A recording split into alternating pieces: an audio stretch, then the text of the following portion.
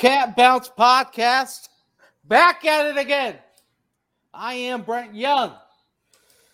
And guys, I'm trying to bring the enthusiasm. I'm trying to bring the excitement around noon today. I was like, man, do I still bring that bravado? Do I bring that robust into the opening of the BBP after what was yet another, can we just call it a Cincinnati weekend, Cincinnati sports weekend, if you will. One that, Aaron texted me, pinned those BBP mailbag questions. I immediately said, man, it's that past weekend was not very fun. But then something happened. That's why we love sports. That's why we heart each other. We love here on this Valentine's Day special. I love you guys. Aaron, Chad, how are we? Happy Valentine's Day to you too, Brent. You're a beautiful man. I'm doing all right. I'm in Cincinnati, and my heart still hurts, but it's Cincinnati sports, and this is what happens. The only thing I'll say is that this team was about 2 or 3 years ahead of schedule playing in this game. True. So we will see what happens with free agency, and they've inspired hope in a team that had not a whole lot a couple years ago. And we're talking about the Bearcat basketball team, right? I'm joking. Chad, how are we? I'm good. I'm thankful for our friend Justin Williams for saving the city today. Right. So that's a positive, and he will be joining us here once he gets the offspring to bed. He will be popping on. That was an in-flight tease, if you will. So, in-flight tease. Justin will be jumping on here when he can. Shouldn't be too long. There we go. And that tease, I'm sure all listeners can guess what it is. Big news, big airways. That guy named Luke Fickell. Luke Fickell, the guy that's over here on my, I guess I got to do my right because of my camera on my right side. This guy over there. Down here. He's gonna be staying in. He's gonna be staying in Cincinnati for a little bit longer of a time. So we're gonna talk about that with Justin Williams, of course. The doomsday conversation that we already touched on is what happened on Saturday night, and of course they really wanted to do that at 8 p.m. to kind of just have you sit around all day and think about, okay, let's go face 7-win Tulsa at 8 p.m. in front of hundreds. And then, of course, have that flood right into Super Bowl Sunday and in a game where I'm sure, I went to my hole after Sunday night. Have not been able to look at much social media. Haven't turned on the TV once, so I'm sure you guys are still in the thick of it there in Cincinnati. Heartbreaking loss, no other way to put it, in the Super Bowl, that is, for the Cincinnati Bengals. But we're going to talk about basketball first. Heartbreak is, I guess, one way you can use to describe what happened on Saturday night. 83-77. The 7-15 Tulsa Golden Hurricane improved to 8-15 on the season, picking up their second AAC win. Guys, this was a extremely frustrating game. You saw guys for Tulsa knock down shots like Darian Jackson, 2 for 2 from 3. It's not something that he normally does, but wide open. He wasn't guarded. Right, wide open. You kind of get those looks, and all of a sudden everyone's in a groove, and before you know it, you're in a battle, just like this team has been able to put other teams into in battles all year. And you walk out of Tulsa with a very degrading 83-77 loss. I know you guys have probably talked about it on the nightcap already, but just initial thoughts as you were watching. And hopefully you didn't follow some of the timings out there. Some said 7, some said 8. Hopefully you weren't sitting in front of that ESPN Plus just wait for it to turn on. But man, that was as frustrating of a loss as there's been all season. Yes. I agree. I mean, what's there to really say? Good podcast. You're welcome. Yeah. What's there to really say about this game, though? I mean, it was just I don't know. I know they scored. They scored 77 points. They scored 90 the last time they played them. They scored, but I think that when you let a Tulsa team that had won 7 games going into that game score 83, you're not playing Bearcat style defense, at least not the Bearcat style defense that we're accustomed to seeing. And I think that's where the problems lay. I mean, it was defensively, it was an embarrassing effort. And I don't use that term. Like people throw that around that was embarrassing. And it's like a, 77 to 75 loss to a top 50 type team. That's not embarrassing. This was embarrassing. Yeah. They let Tulsa get whatever the hell Tulsa wanted from opening tip to look. They shot 51% in the first half, and their shooting percentage went up in the second half. Like I kept waiting for that stretch where the defense locked in. Like, all right. Mm-hmm. And it never happened. I mean, there was one stretch, from the under 8 to the under 4 when they cut it. I think it was at 10 and they got it down to 4, I think. Right. And it was like, all right, here we go. And then they cut it to 2 right when they came back from the break. And next thing you know, it was 8. Bang, bang, bang. 3 trips, 3 buckets. Ball game over. Like you can't just allow your opponent to get whatever the hell they want offensively at the rim more often than not. 44 points in the paint. Like you let 4 Tulsa players go double digits with a 5th at 9 points. Like, good Lord, it's Tulsa. Yeah. I mean, as we've talked about, Tulsa's a bit deceiving. Just because they've lost a ton, but most of them have been within 1 or 2 possessions. But that's the other thing that's frustrating is everybody else has found a way to force them to put the game pressure on them to fall apart down the stretch. Right. And Cincinnati was like, I'm not interested. I mean, thanks. A team that also they lost 21 to us at Fifth Third. They lost by 34 to Tulane. And then as of recent, if you take out the ECU game, they lost by 10 and by 9. So, like that close margin. They were trending the other direction. They were starting to go the other way. And there was a lot of fire Frank Haith talk going around their fan base. There was a ton of just, we need better players talk, just kind of just what you see when a season is starting to crumble. And I said it in the write-up, and I'm sure these write-ups are getting more and more fun to read as the teams come in with 7 wins and just the thrill of Jeriah Horn. And but still, it's a team that probably viewed this game as this is a statement game for all of us guys who are on scholarship, just like all those guys at Cincinnati are on scholarship.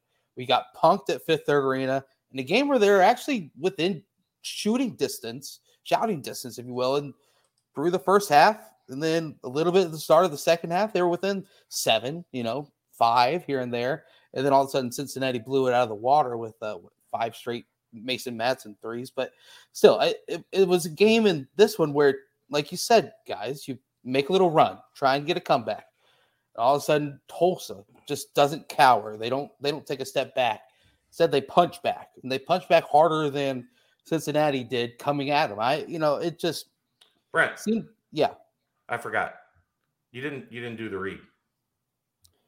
Yeah, because I was going to get to it by saying, with how poor the defense was, the Bearcats still scored 77 points. And you know what that means? No, tell me. You know what that means?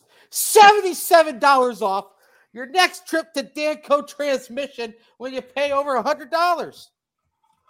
Golly, I'm sure a lot of people are driving like a little bit of a maniac in Cincinnati. Their engines are revving. They're freaking out getting A to B because of just the frustration out there on the sporting events. So, who knows? You probably need to get something fixed. Probably need to head to Danco Transmission, get something checked out. Oil change is also an option. Mention the BBP. Mention BCJ. $10 off an oil change. There's nothing better than struggling through a tough week and then just going and getting your car completely fixed up, right, guys? $77 off. Makes you feel better. Definitely makes you feel better. Makes you feel at home. Makes you feel good. Aaron, do you need to get your car checked out? No, I'm good right now, man. Okay. Well, this wasn't even a game. I was trying to lead into like the wheels came off type situation, but it wasn't even like that was really the wheels were never on. Happened. Yeah, it was just like Tulsa looked like a 15, 17 win team that was just clicking. And I don't know. I guess you give a team like that confidence, and I mean they've got a couple of guys that can score, and they love that Pritchard guy. By the way, they think that he's like kind of reminds you like a Troy Copain back in his freshman year, where you kind of felt as the season wore on that Troy was going to have a big career at Cincinnati. That's kind of what he was really good. 10 assists, man. Yeah, he was really good. 7 points, rebounds, 10 assists, 7 rebounds, 2 blocks. I mean, they're a solid team, but it's still the Tiger's not happy about it. No, as he shouldn't be. I mean, I was just watching, and it just was like Tulsa had no fear at any point during that game, and Cincinnati should be the team that goes in and inflicts the fear. And when they do make these runs, bring it back within 2 with a little over 4 minutes left in the game. That should be when the opposing team is like, oh gosh, it's happening again. But maybe it was Tulsa answering the call. Maybe it was, obviously a lack of defense. Maybe it was Cincinnati going 1 for 9 after they got it to 2 points. That could be a part of it as well. I think you could throw really anything into the cauldron and pull out a pretty tasty stew of just not very tasty stew. It's tough to stomach. And Chad, you're on mute. You could pull out a tasty stew of not very tasty stew. Yeah. Well, brew a tasty stew. It ends up not being tasty because you're expecting one thing and the outcome is different, But if you say so. I don't know. Chad, you did. It was either I think it was Justin maybe asked Wes in the post-game presser, and man, you could sense how frustrated Wes was during that, and rightfully so, obviously. But that stretch 4 position is starting to give the defense of Cincinnati some fits, because Jeremiah is a great offensive player, a catch and shoot player, and then off the bench is some good pieces there at that 4, but stretch 4s have been giving some issues for the Cincinnati defense, and I don't know what the direct connect there is, or whether it's just something that teams have been able to exploit. But it just is a Jeremiah Davenport's not a good defender, and teams are going right at him. Right. Like let's be honest, that's what we're experiencing. Yeah. And, it was a game where also JD had a couple of his threes that, kept things going for Cincinnati. David DeJulius obviously had another 20-point outing. Here's my concern with David. Yeah. 25 points and then 24 and then 23. Next thing you know, he's going to be down to 0. Right. That's when the wheels come off right there. No, I just feel for David because it seems like when things are starting to get going, it's not like they turned over the ball at an absurd amount during the game, but they had some timely turnovers. Ones where it was a run or, they're kind of in it in the first half and then like 3 straight possessions of turnover leading to a bucket. It just was at times you want to have just someone else help out DDJ. Just like ride with him. Yeah, someone go help that man, please. You guys know what I mean. Well, and I feel like I agree. I'm agreeing with you. Yeah. Like there was a stretch in the first half where if it wasn't him, UC wasn't getting points. No. We talked about it earlier in the season too, where John Newman was the glue guy, and I feel like over the course of maybe the last 5-6 games, that glue has become a little unglued.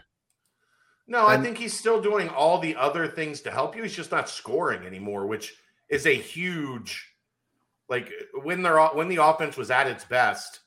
Look, I guess that the main thing is you can't do it with two guys. Like on a consistent basis, you're not with two score. If you only have two scorers, you're too easy to stop.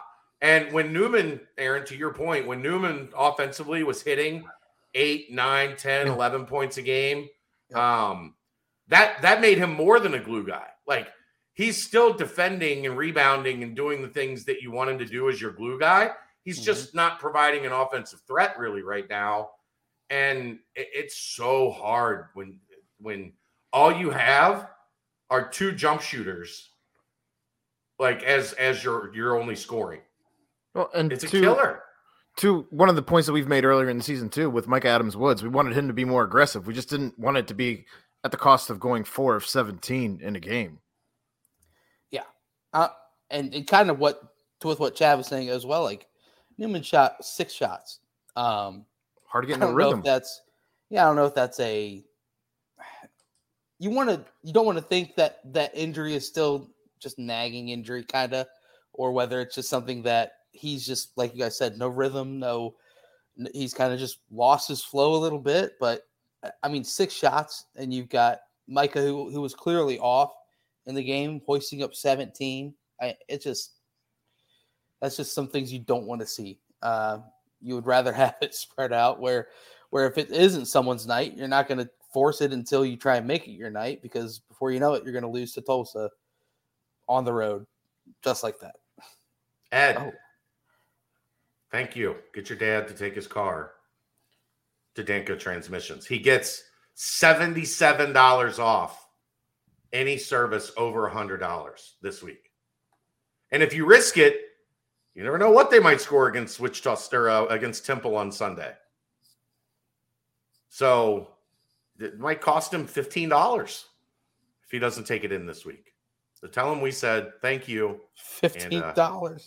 $15. Okay. Thank you.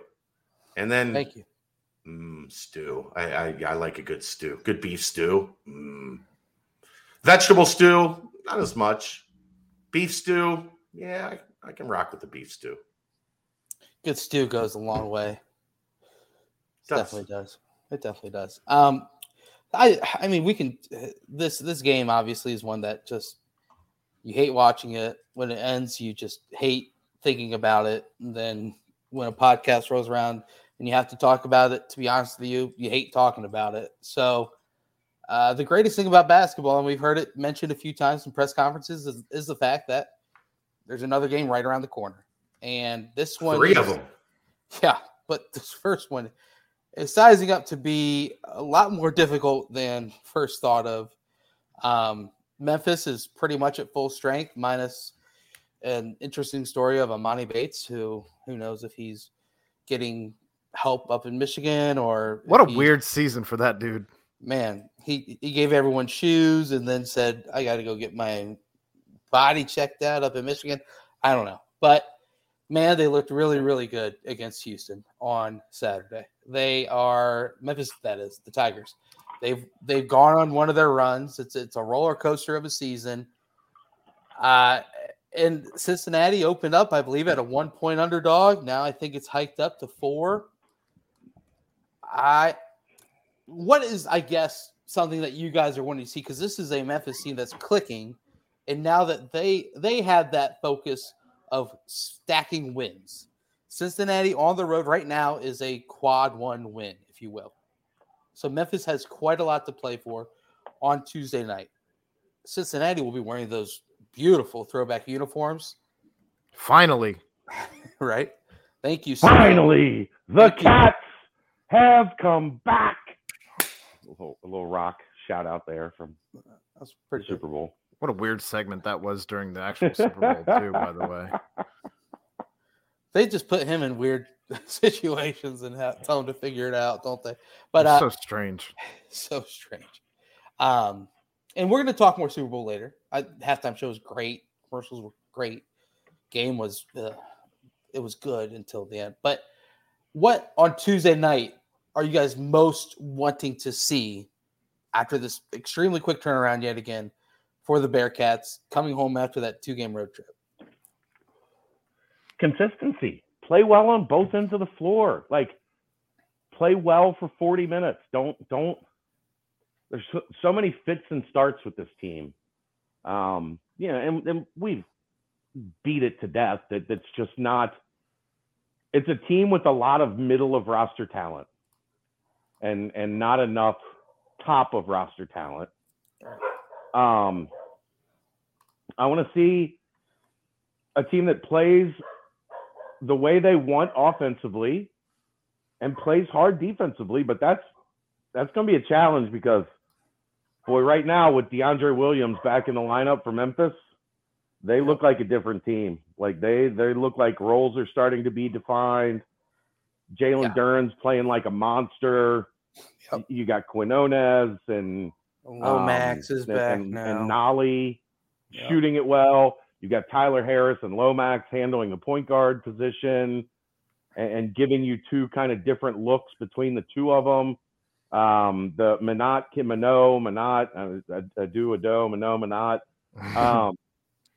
he's got long-term star potential. He looks like one of those like dudes that's pretty good as a freshman, and by the time he's a junior, he's conference player of the year. Right. So they're going to be a bitch. Like you wanted to get them when they weren't playing well because there was always a chance that they could put it together. Now, the one thing I think if you're Cincinnati, you have to feel good about, at least somewhat good about, they're still 3-5 on the road. Like they're not a great road team. They're really good at FedEx Forum. But as a road team, they're still somewhat inconsistent. I just think with Williams back, he's is he 5th or 6th year guy? He's been there forever. Yeah. You get a calming veteran presence that'll help them on the road. Yeah. I mean, he was at Evansville, and then last year, obviously, he is someone that's been in college basketball for a very long time. But yeah, I mean, Aaron, this is also a team in Memphis that the Bearcats made 16 3-pointers the last time the two teams met. Mm-hmm. And just like this most recent game, they gave up 87 points in a loss. So what are you kind of looking for, or the main thing you're going to keep your eye on other than those beautiful jerseys? There is that. I don't know. I mean, I'm going to be in attendance at the game. The spread, to your point earlier, has moved to 3 actually right now as I'm looking at it, according to Caesars. Beyond that, though, the ESPN's BPI gives Cincinnati a 47.8% chance to win this game somehow. I thought that the spread would and the BPI percentage would be a little more tipped in Memphis's favor, actually. That said, it's because of what I just said. Memphis is not proven to be nearly as strong on the road as they are at home. And again, that said, we kind of got that false sense of hope with Houston as well, and that ended up being just who. Brent, actually. Oh, come on. But you Memphis did too. That wasn't me. I didn't look at that game and have warm and fuzzy feelings. I still had visions of the slaughterhouse scene that we saw twice last year. Hey man, I mean, but then Houston goes on the road, loses to SMU, and then comes back home and loses to Memphis. I mean. Well, they're on a 5-game win streak right now. If Cincinnati's going to pull one off, at home is going to be the time to do it. And I think that you're going to have a crowd ready to see those jerseys. I think you're going to have a crowd that's hungry for a win, especially after the loss against Tulsa, after the Bengals Super Bowl loss. I think that you're going to have some people really wanting to get into this game. And I think that you're going to hear the crowd kind of adjust accordingly. I think they're going to be hyped. They're going to be up for the moment, and I would just love to see some people in the lower bowl standing up. I'm wondering if we're going to experience some sports fatigue on tomorrow night. Let's just watch this one at home crowd. Yeah, I just kind of like it's been a very exciting but very taxing 45 days for the sports fans in this city. Yeah. A lot of them traveled to Dallas. A lot of them traveled to Los Angeles. A lot of them have, poured most of their heart into the UC football and UC basketball season. And I have this fear tomorrow night, especially after the loss at Tulsa. You feel like the team is losing momentum down the stretch, that I hope it's a full house, a rescheduled game, not a game that people were planning on having to attend on Tuesday night. 3 straight home games. 3 straight home games coming up. Yeah, so you're Tuesday, Thursday, Sunday options. I don't know. I hope Aaron's right. I have a fear, and hopefully Memphis, the name itself, if this was like an ECU coming in, I'd be terrified of, 5,000 fans, 6,000 fans. Memphis should make it more, but I'm worried a little bit about that. Is that fair, Aaron, you think?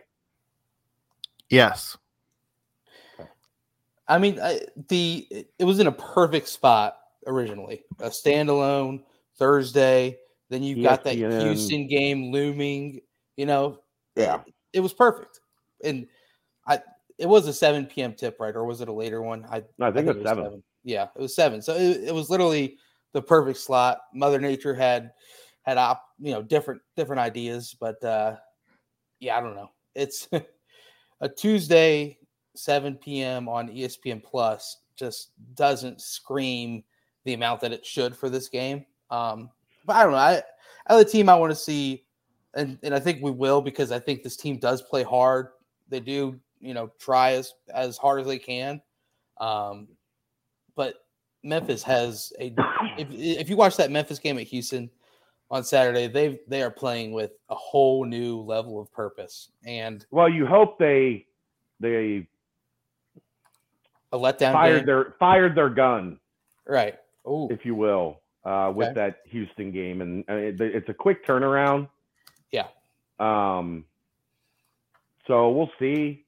But and then they go at SMU this weekend, so it could be that bridge game. It could be a sandwich game, a little trap game here with the Bearcats.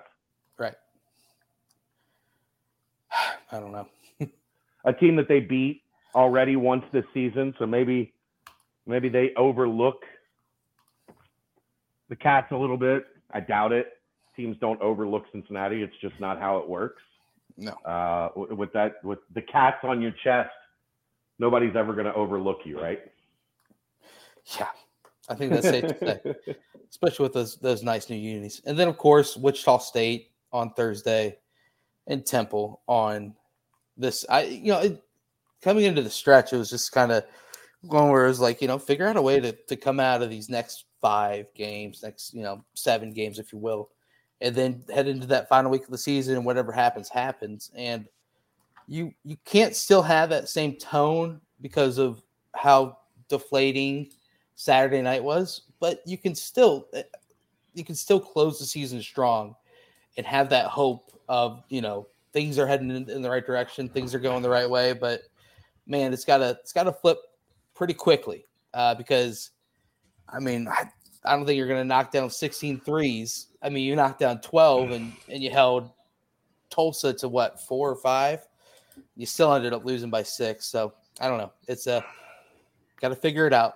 Defend, go from there. Yeah. Did you write the preview yet for Memphis? No, I have not. Well, I was only curious if they're still turning it over at the clip they were earlier this season, where they were dead last in the entire country. Yeah. Let's see here. In conference play only. Think about it, they are the worst in the conference at turnover percentage, but they're 351st in the country overall for the season. That's real bad. Turnover at 23.2% of their possessions, which is extremely bad. But it's just one of those teams still. They've got a bunch of length now.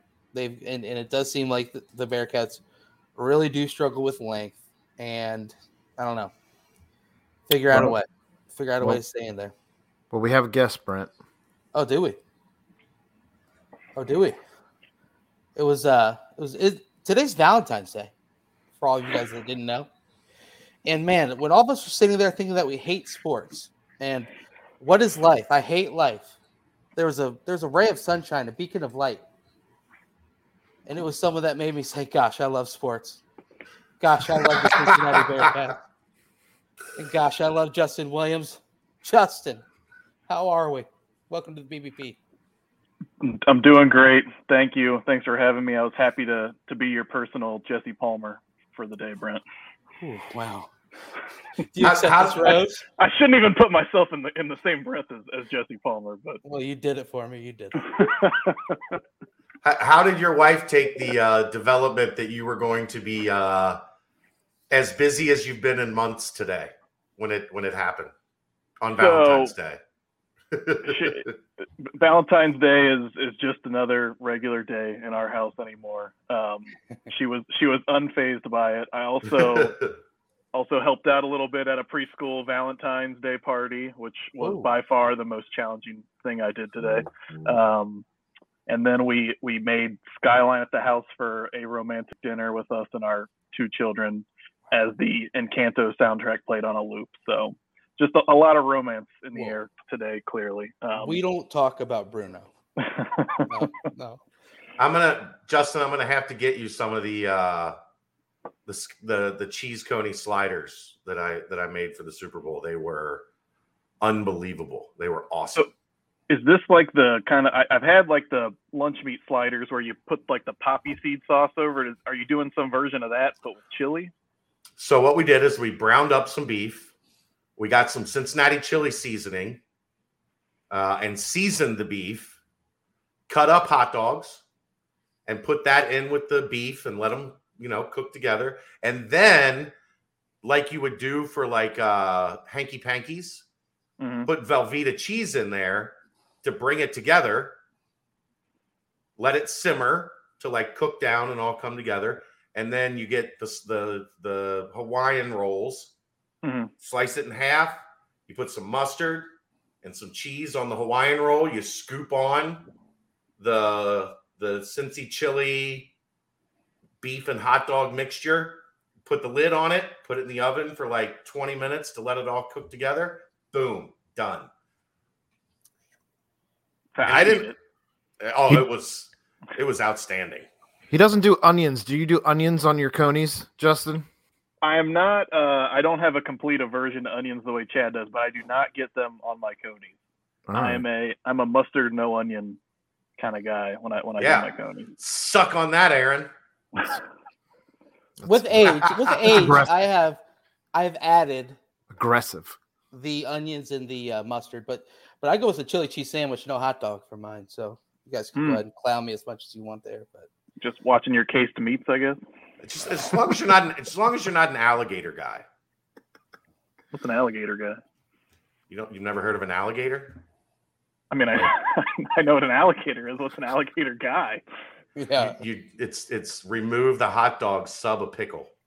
Oh no! That's a real thing that people do.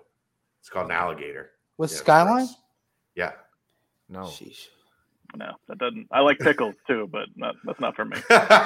Did you call them hanky pankies? What are you talking about? Hunky dories? No, hanky pankies. Call them hunky dories. I guess at my house. Yeah, I shit on a shingle is like the other thing. Yeah, they're called here in Cincinnati. Yeah, they're hanky pankies in my family. Okay. So Luke Fickell. Yeah, Jay, will just run us down. Tell us how it unfolded and kind of obviously just initial reactions you've gotten. Yeah, so I pretty much every off season for the past, I probably since I started on the beat, I've done like a January, February kind of off season sit down with Luke, which he's very gracious to let me do and kind of humor me on that kind of stuff. And it's usually kind of like looking back at the past year and looking ahead a little bit. Usually try and wait till like all the coaching hires settle down and the coaching carousel kind of settles down so that he doesn't feel like he has to talk around that kind of stuff. And so did this one, and I had a bunch of different questions, and actually like this kind of all this news came out of this sit down that we had, and that's running tomorrow in full on The Athletic. I wasn't necessarily expecting there to be like breaking contract news come out of that, but I had a bunch of stuff I want to ask him, and as you'll see in the full interview tomorrow, like maybe 2/3, 3/4 of the way through the conversation, I asked him about his contract, and like we were in his office, and I asked him, and he literally starts looking around his desk, and I was like, "Are you going to show it to me?" Which I was not expecting. And he goes, "Oh, no, I left it upstairs in John's office," talking about John Cunningham.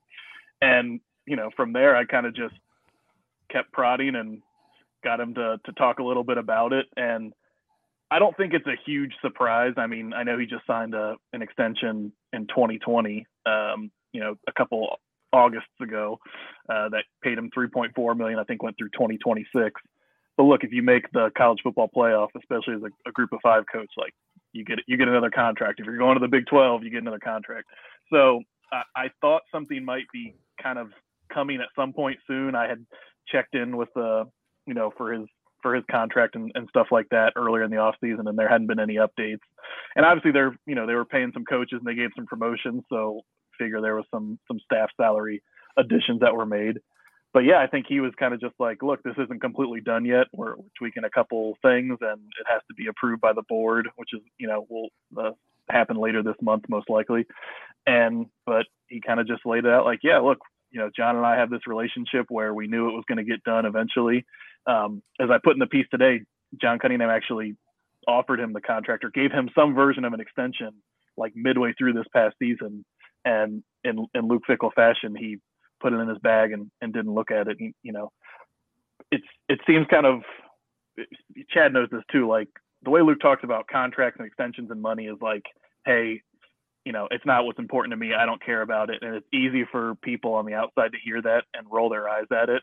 But here's the situation where a few months ago, the athletic director handed him a contract that was going to make him $5 million, and he literally put it in his bag and didn't look at it until after the season. Now, you bet on yourself. Week 7 would be still in October, right? Or right at the end of October, beginning of November. He said week 7 or 8, yeah. He didn't look at it for 2 months. He had a 1.5 mil, whatever, a substantial 7-figure raise in his briefcase, and was like, I get to that when I get to it. I don't know, Charlie. I got a guy on the other line about some white walls. Let me get back to you. And who knows? I don't know how much it's changed since the end of the offseason. Maybe they, I know they are still kind of tweaking some things the way he talked about it. So maybe it was a little under that or something was different. But yeah, the upshot is he was given an extension that probably would have given him a significant raise, and he put it in a drawer for a couple of months.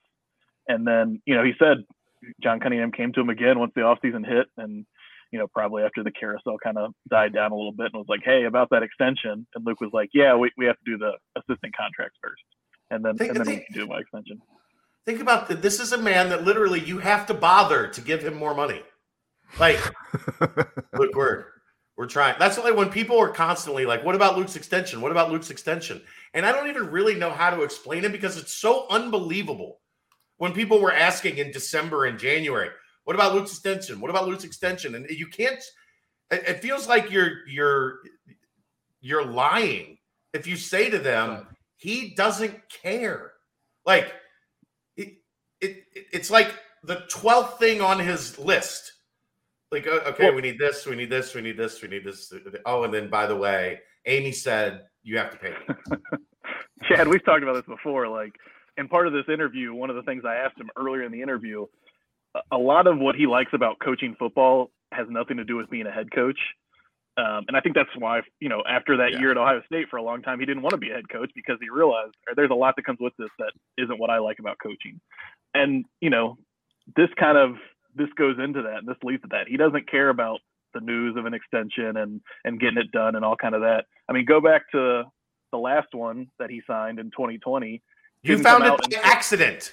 Yeah, in the board of trustees meeting, it got approved. And let's go back and look. That was in August. I can pull it up and find out when it was actually signed. I think it was signed a lot earlier than that. You were there for something else, right? You weren't like, or you weren't there because like the Luke Fickell contract extension was being approved. If you weren't there for something else, that would have gone through the cracks.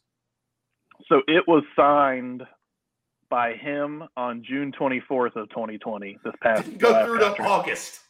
And it was signed by John Cunningham on June 28th. And I think it was like August 25th or something like that when they had the board of trustees meeting to actually, and that was, that was a little different because it was all private funding for the extension and the Braves and stuff like that. So it probably had a little bit more legwork that had to be done.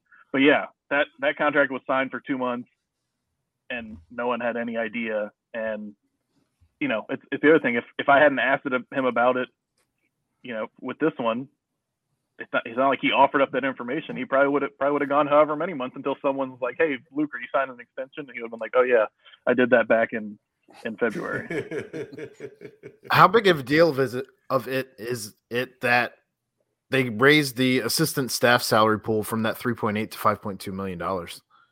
Yeah, I mean that's huge, and I think he would tell you that was probably the biggest part, and I don't think he's lying. I'd be curious.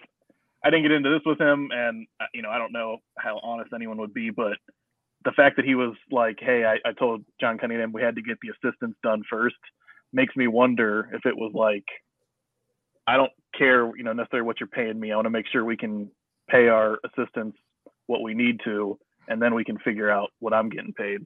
Now, look, Luke's getting $5 million, so it's not like he's necessarily taking a huge haircut, but I'm sure he could have gotten more money and had less money for the staff if that was what he cared about. And it's clear that he didn't. And there's a lot of things, he talked about in this interview, like, we're going to the Big 12 now. I don't want to lose a coach to the Big 10 or the ACC or the SEC just because we can't afford to keep them. Like, that made sense a couple of years ago, maybe when we're in the American. It doesn't make sense now. It also goes back to, part of being a head coach that he doesn't totally like, I think, is like the whole hiring coaching carousel process. He wants to be able to hire the guys he likes and feels comfortable with. And he wants to keep them there as long as he can. And so I think that was another big part. The staff salary and the indoor practice facility, I think, were like the two things where he's like, I want to make sure we're on the same page on this. We're in alignment on this. And then we can worry about my salary and me signing a contract. Here, Justin, you can answer that question that's on the screen. Do you know any other?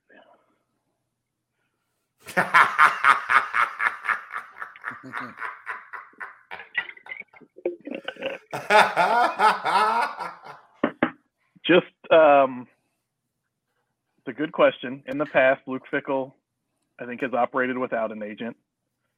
But just like when you go to the Big 12, you get more money, you get a contract extension. At some point, you kind of have to upgrade and get some representation too. For those of you on the audio-only format of this, do you know any other college football head coaches that do not have an agent? So that was the answer to that question. Is that fair, Chad? That's fair. He has an agent now. I still think they handle most of it in-house with counsel from the agent. But he does have an agent, and it is a big one. I thought you were going to say her name was Amy Fickell. That's who the agent. Usually the coaches work for the agent. In this situation, I'm pretty sure the agent works for Amy. Yeah.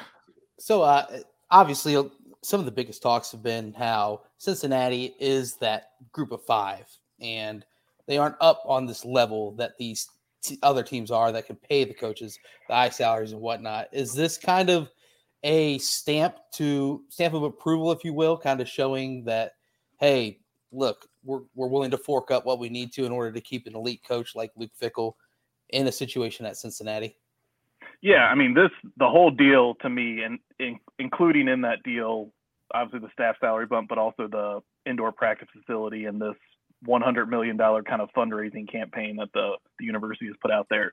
All of that is like a very clear signal of how the university feels about Luke Fickell. And it's like, we get it. This guy is it. He's kind of an elite coach. He's the guy that we want. He's the guy that, we need to take us to the Big 12, but also just to achieve all the things we want to achieve as a university athletics program.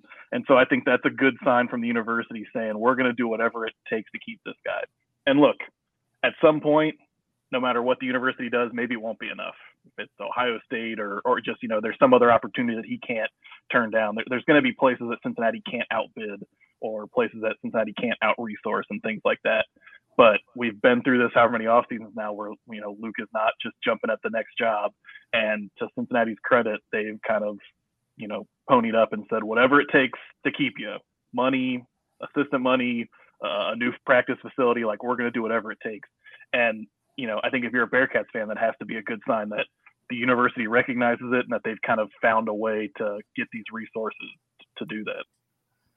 As they're looking for money for the indoor practice facility, do you see any chance that they strike a deal a la Pittsburgh with the Cincinnati Bengals, who are also without an indoor practice facility?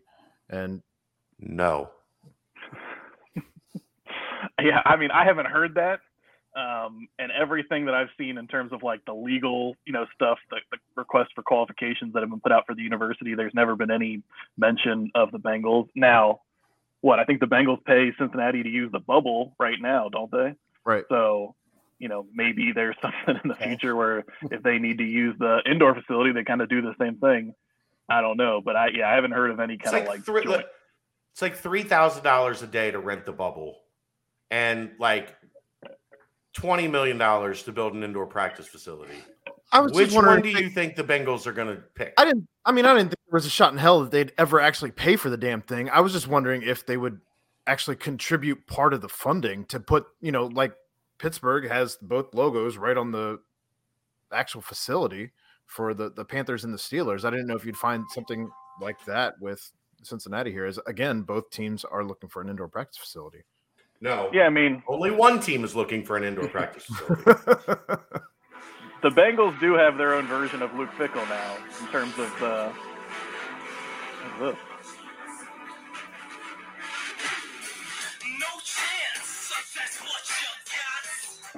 Okay.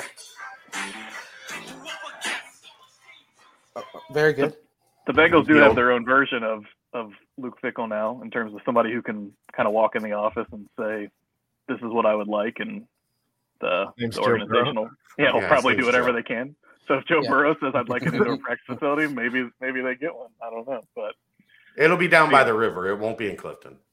Good old Joe and Luke. So a question or a thought that I was kind of thinking of as the number went from 2026 to 2028 is, does this have some sort of effect on recruiting when you go in and you talk to these recruits and they have the ability to search up a contract info and say, oh, wow, it actually says Luke is here until 2028. So screw all these other people that are saying like, oh, he's definitely looking for the next way out, the next big job. And they can't bid their next 4 years playing for him and the staff. Yeah, I mean, I think it's just one more thing the coaching staff, Luke included, can sell on the trail, because the past couple of years, that's opposing teams, opposing coaches are lobbying everything they can, whether it's they're not in the power conference, they're never going to make the playoffs, Luke Fickell's going to leave and go to a bigger job in a year or two.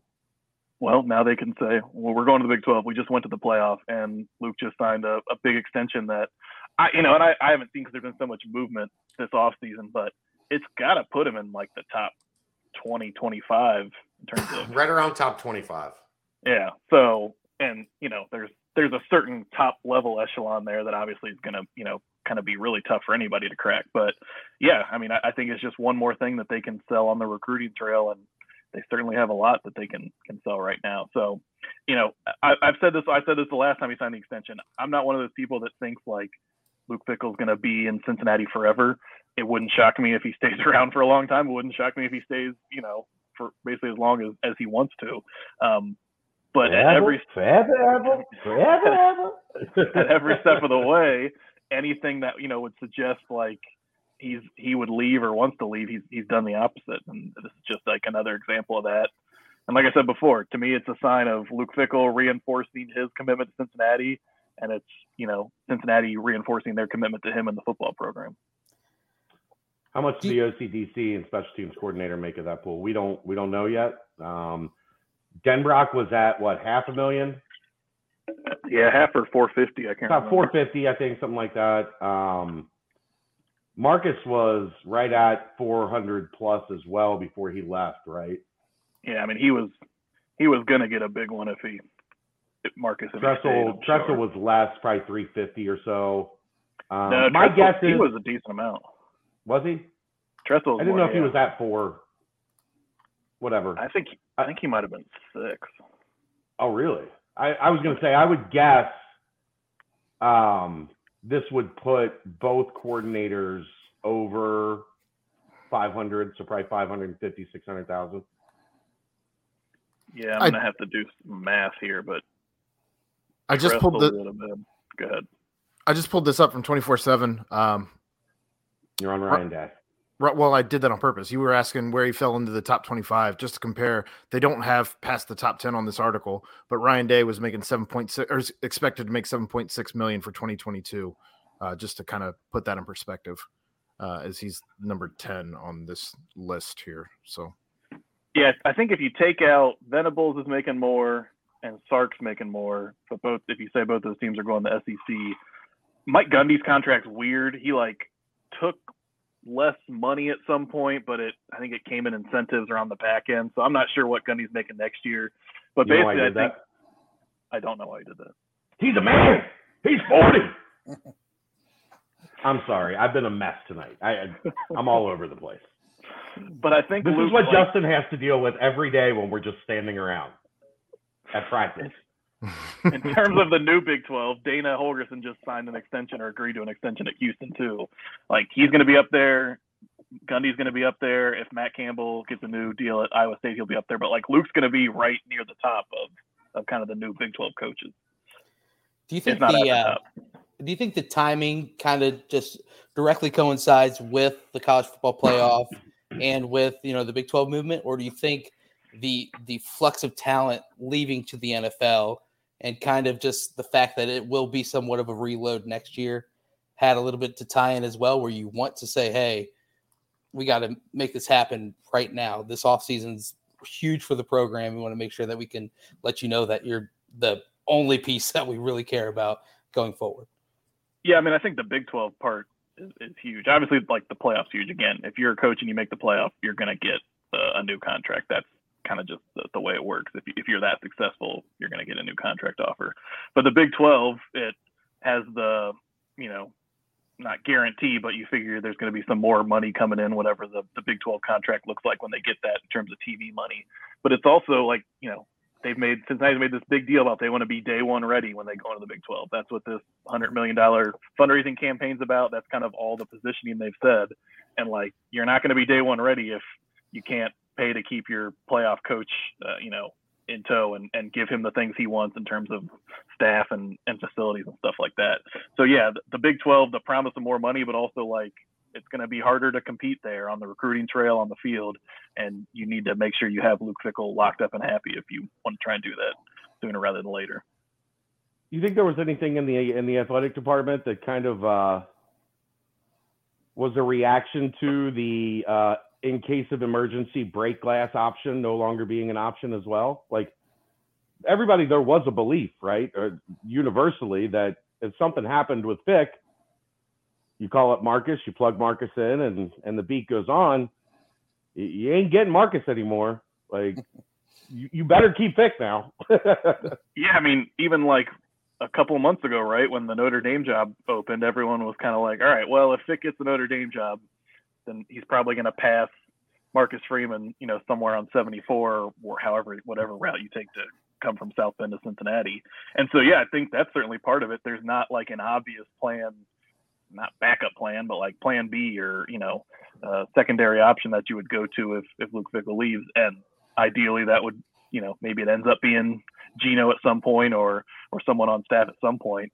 But I also just think I do think the athletic department at the university, they get it. They realize how important and how good Luke Fickell is.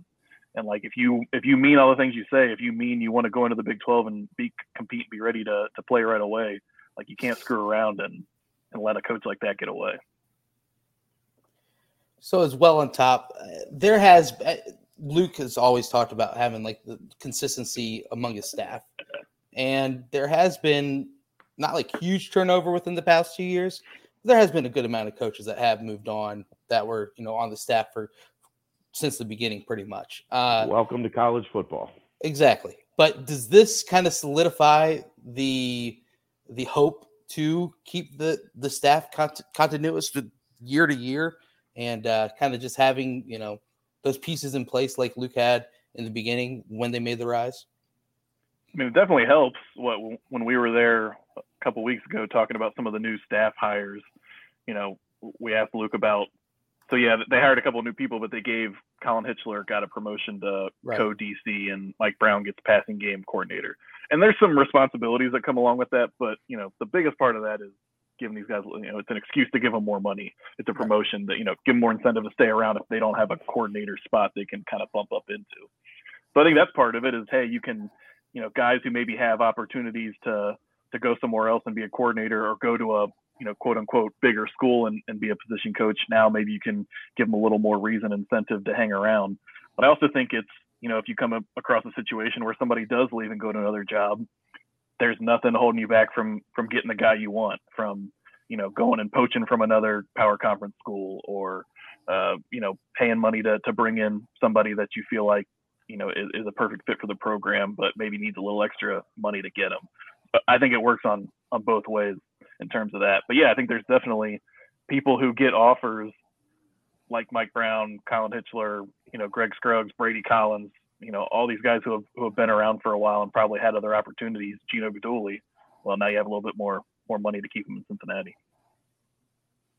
Speaking of that press conference, what was your takeaway overall from the getting to see Gino in that first press conference as offensive coordinator, getting to see Kerry Combs when it was 40 degrees outside, walk in a t-shirt and shorts, our first conversation with Mike Cummings, who I already have a man crush on because I think he's going to be interview gold, and then finally Walt Stewart getting to sit in front of the crowd and be back home. Yeah, I mean, I think you saw the attraction with each one of those guys. I mean, Gino's been around, and I think people, he's just one of those guys, like, once he got kind of, I think he was maybe a little nervous to start that press conference, but once he's comfortable, like, he can just talk. You see why he's a good recruiter, because, he just talks naturally. He kind of is easy to make connection with. And you saw that come out of him. You saw Kerry Combs, like, who I think on the first question, yeah, he went on like a 10-minute monologue about how much he loves Luke Fickell, and none of it felt like forced or weird. It's just who he is.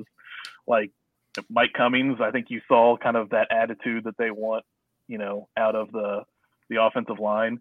And then Walt Stewart, like, he was probably the most nervous, and understandably so. Like, he's young, he's a young coach, he's back at his school. But the one quote that stuck with me from him, I think you might ask him about it, Chad, was like, seeing other guys like Gino and Benz and Pat Lambert around wearing the Steve Paul, and how much it means to them and how he fits into that. And like he understands that pride of place, and for Luke Fickell to understand that and realize the value of bringing those people back, like that's what came away from Walt getting up there talking. So yeah, I think you saw how each one of those guys fit in the program and what it was about them that, made Luke Fickell drawn to them. You also had a chance to hang out with me and talk with Walt for like 20 minutes afterwards and kind of get to know him a little better. And I'm guessing that gave you a greater understanding of why everybody in the Linder Center loves Walt Stewart. Yeah, there's certain people that have very high approval ratings, right? We saw that with Mike Rayfelt when Wes brought him back. Like, you're not going to find anyone that has a bad word to say about Mike Rayfelt. Everyone's excited about that. And I obviously wasn't around for when Walt played, but heard only good things about him. And yeah, it was pretty obvious getting to stand and talk with him a little bit after that, why people feel so strongly about him. And, why Fickell felt strongly enough about him to want to bring him back. And I think he kind of fits exactly what they're wanting to do on defense, but with that whole culture, pride situation in general on the staff. He's just a good dude. Yeah, he was quiet. He was quiet, like you said, probably the most nervous out of all of them. But I mean, it's one of those where you can't gather everything from a press conference. So, but were you guys surprised when the dip comment came out of Gino's mouth? No, I mean, not surprised, but still in the same sense as your introductory press conference as the OC. I thought it was hilarious. He had me dying laughing numerous times. Especially that wasn't the best part. The best part was when we asked Cummings about it. Yeah. I do not recall. Cummings was suddenly in front of a congressional hearing. I know. Yeah. No, the relationship between those two guys is really funny. And yeah, like that's Gino right there. And that's what I think makes him such a good recruiter and such a good coach, is because he's relatable. But some of the coaches know how to like turn it on and off, or put on the coach speak for the press conference. Doesn't have an off switch. Yeah. Now let's hope it stays that way. Let's hope that they don't make him corporate and we see him up there in like a shirt and tie or something like that. But I think that's just who Gino is, and that's part of the reason why I think he's had a lot of success as a coach. Don't fickle Gino. I wasn't gonna say it, but well, he was. Kind of going off topic while we have you here. What have you made of Shimon Mateer running over 20 miles an hour as a tight end? Every week. Yeah, not a fluke. Every week. Every week. That's what I asked Brady about it. I think even we might have just been talking before or after, but I asked Fickle about it. Like, what are you guys feeding Shimon? And I mean, Chad, correct me if you feel like I'm wrong, but I think everyone in the program was kind of surprised that he's putting up these numbers. Yeah. Like you're right. It's not a fluke. It wasn't like a one-time, the chip didn't malfunction. He's done it a couple times now. But anytime I've asked him, like, literally every week. But every time I've asked, like, Brady said he was surprised. Yeah, on the BP. I don't. He's not alone. I'd like to ask Shimon about it, because maybe he's like, I had no idea I was that fast. But that's encouraging, right? When he's running step for step with Tyler Scott. Yeah. No big deal. More encouraging when he's ahead of most of the safeties and linebackers, right? Because that's who's gonna have to be tasked with guarding him when he's out there. And he's just such a Gino joked about Mike Cummings liking guys that were big in the lower end. Yeah. You better keep Mike Cummings' eyes off of Shimon Mateer, because he could see that kid at 305. Like, Mike Cummings might tackle, my friend. Yeah, come this way, son. Biscuit away from a left tackle, as Ferg once said about Lenny Taylor. That was a great story on that. That was so Justin was still fairly new to the beat, and he had never been to a camp before. And I had explained to him, I'm like, one of the reasons you go to these camps is because the team is there working.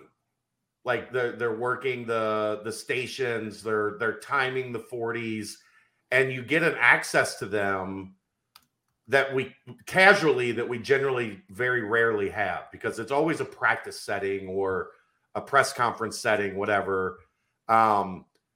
So I'm like, come down, check it out. I know you might not be able to get a lot of like athletic content out of this, but I think you'll find it. You'll see why it's beneficial to pop by these things. And you were there, 10 minutes before it started, and the players were all just kind of mulling around, waiting to time 40s and shuttles and all that stuff. And they're all just kind of standing around joking. And somebody's like, "Where's Lenny?" And Ferg was, I think he's probably at the buffet, man. That kid's a biscuit away from a left tackle. Yeah, B-Wright was just like disparaging sophomore 40 times or something like that. Yeah. And Ferg was cracking jokes about Lenny's eating habits and overall shape. So, and that was back then. Lenny was a biscuit away from a left tackle. He doesn't look anything like that now, but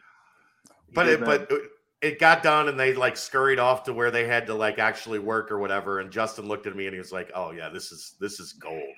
Like, this is where the fun, like, you don't get a lot of like info, but you get a much better grasp on like the camaraderie in that locker room and who the leaders are and who the guys we're going to be talking to at Higher Ground that season are going to be." It was a funny like one-off thing where Justin was like, "Oh yeah, yep, okay, I get it now. I get it." And the players get more comfortable with us, right? Because we're not sticking a recorder in their face during that or anything like that, and they can kind of let their guard down a little bit. That's how Camp Higher Ground is too. It's always a lot of fun, but somewhat. But it's a whole different. Again, it's like when they're coming off the field for practice, or right. You can get some jokes out of them, but it's not nearly working those summer camps is gold for everything that we do. I think that was the first like official thing I went to too. Yeah, was just like, man, it was fun. I probably shouldn't have gone out the night before in Indy and then woken up and decided to travel all that way. But you know what? I had a blast. Well, you get there, it's 97 degrees in the shade. Terrible. In the middle of July. Mosquitoes. You have jeans on. You got to go all the way down to find somebody to give you a pair of shorts to borrow for the day. Not great. Pound their Gatorade. I had just one more question about the contract, the whole thing going on. How much of this is also like a tip of the cap again to John Cunningham, or was it kind of just a foregone conclusion? You're a bit of a bonehead if you don't make this move right at this moment. Yeah, both of those, right? Like, John would be the first to tell you this wasn't a hard decision. Like, it doesn't take a genius athletic director to realize you need to extend Luke Fickell. Right. But you still got to do it, and it's not like Cincinnati's going to the Big 12, but they're not just swimming in money and resources and things like that. So John Cunningham has to answer to the board of trustees and Neville Pinto and all those kind of people. He also has to manage an entire athletic department that has a bunch of demands and resources. So no, as easy as the decision is to like we need to keep Luke Fickell, you still got to give him credit for finding a way to make that happen and finding the money to make that happen. Absolutely. Well, how was your night last night? It was over by 10 o'clock. Yeah. Unfortunately. That's what she said. Well, hopefully we're done by the pod so it can be over by 10 o'clock tonight. But no, I mean, yeah, a lot like Saturday night too, but still, yeah. Anything else for Justin, guys? We need to keep him on we're going back to basketball talk after this, right? No. God, we're moving on up. Well, we'll see you guys later. On the Basketball Bay. We've got seconds of Skyline coming up. We'll see you guys later. No. All right. Well, anything else for Jay? No, I'll see you tomorrow night, my friend. Phenomenal. That's right. Throwback jerseys. Are you wearing throwback clothes to the 70s? Yeah, I'm gonna be smoking my rolled cigarettes and wearing like a pork pie hat with a press thing on press row. Wow, could be a good idea. Wow, absolutely not. No, I'll just be me. They're normal, but I appreciate you guys having me on. We appreciate you joining us. Appreciate you. Anytime, I love you guys. Just let me know. This probably gets you out of us asking you to join us Friday for the 12-hour subathon. Well, I will be stateside, but if you guys need some help, need someone to pop in at some point, let me know. I can maybe take away from a Triple D rerun I've seen 12 times. To well, I mean, we could even get you with the little one at we could get you doing dishes. Yeah, I mean, if you want the real insight into Justin Williams' exciting life, really good at dishes, yeah. The laptop doing dishes. I mean, that would be the Justin Williams experience. That's gonna be my OnlyFans account. You would be surprised. You might have a lot of subscribers actually. In an apron. A pair of boxers in an apron, elbow rubber gloves, just in the suds. I'm so uncomfortable right now. Can you real quick just rewash that pan, please? Missed the spot, bro. Missed the spot. Don't want the wife to get mad. I'm gonna whisper. Are we still bottles? Are we still bottles, or have we moved on from bottles? Have we moved on? No, we moved on from bottles, but I mean, sippy cups. People know this, Chad. You know this. Like they're coming back, so. They're coming back. Yeah, you know my situation. Oh, yeah. Not yet. Not yet, but you got a couple months before they come back. Couple months, and we'll be back to bottles. Oh, do we know yet? Do we know yet? Oh yeah, another girl. 3. Congratulations. Third and final. Snip, snip. Whatever it takes. Hey, Justin. Same. Aaron's got bottles in his future too. Hey, there you go. Kelly's broken, so I'm out. No. we have no. We can do the next one at 3 a.m. or some point in between feedings. I can hop on. She's come. Her and Kels are coming to the game Sunday. Oh, really? Was that Temple? Yeah, they're coming to the Temple game. That's great. That is So good. they'll be down. Are they going to embarrass you at work? Probably. They're going to be second row behind the scorers table. You know where I'm talking about. So yeah, they might. Kelsey's like, we'll be down by where you're working. I'm like, oh no, you'll have much better seats than Danny. They got better seats than we do. Danny works from a much different perspective. You're gonna enjoy the game a lot more than me. All right, man. Enjoy your Valentine's Day. What's left, and make sure you knock out a double dose of dishes. Yeah, can I whisper one last thing? Make sure that the other one does. Thanks for making my Valentine's Day.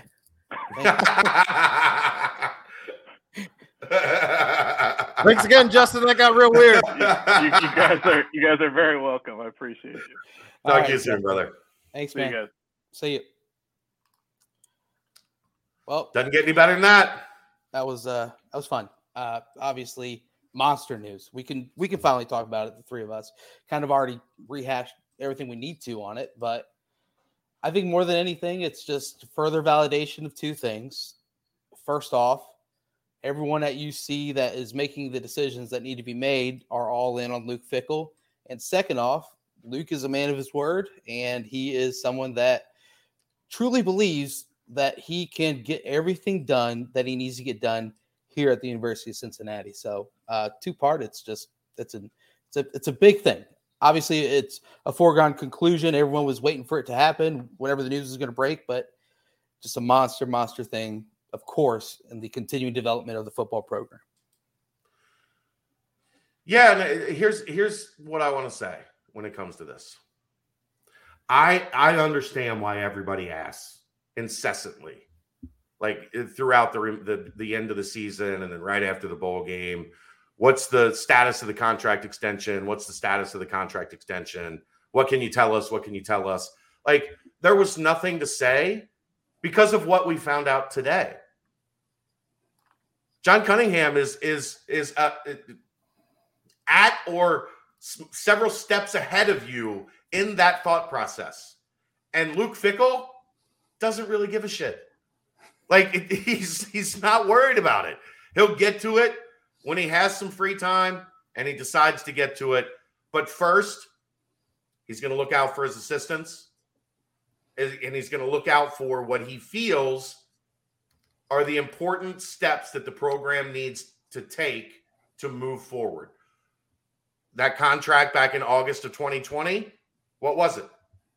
Assistant money, renovated locker room. What's happening right now? The locker room's being renovated.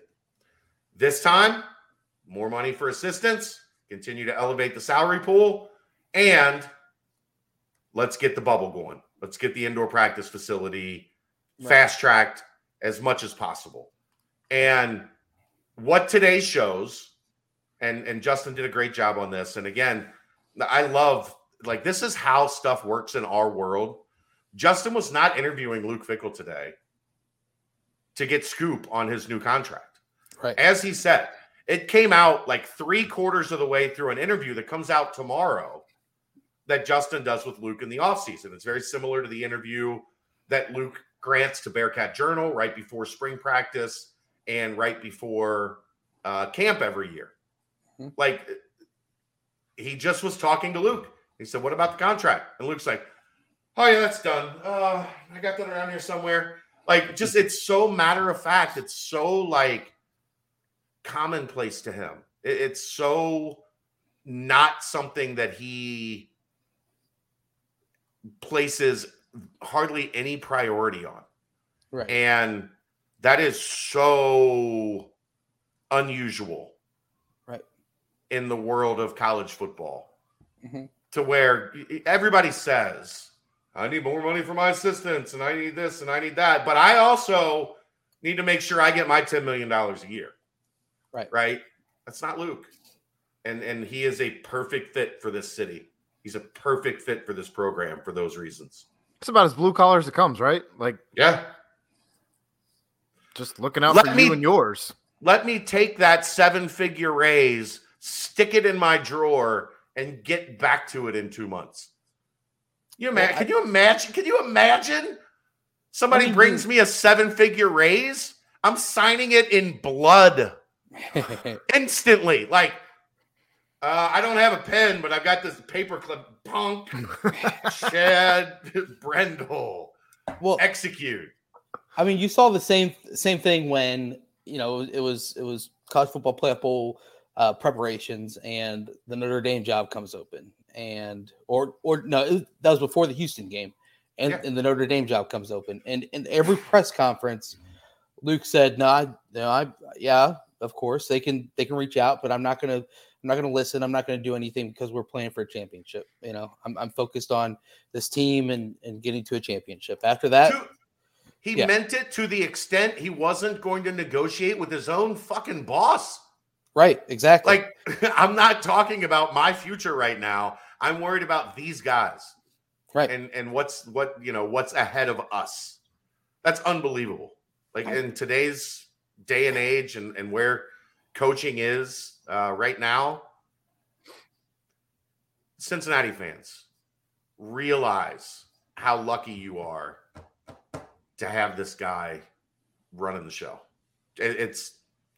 You'll never see anything like it again because there's just not anybody like him.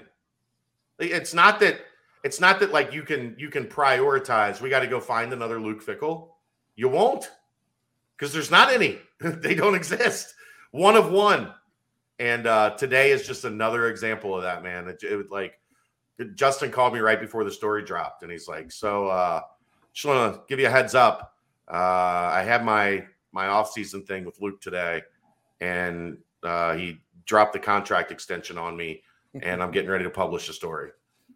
And I was like, "You motherfucker!" First off, but like both of us have those stories of that's how it happens.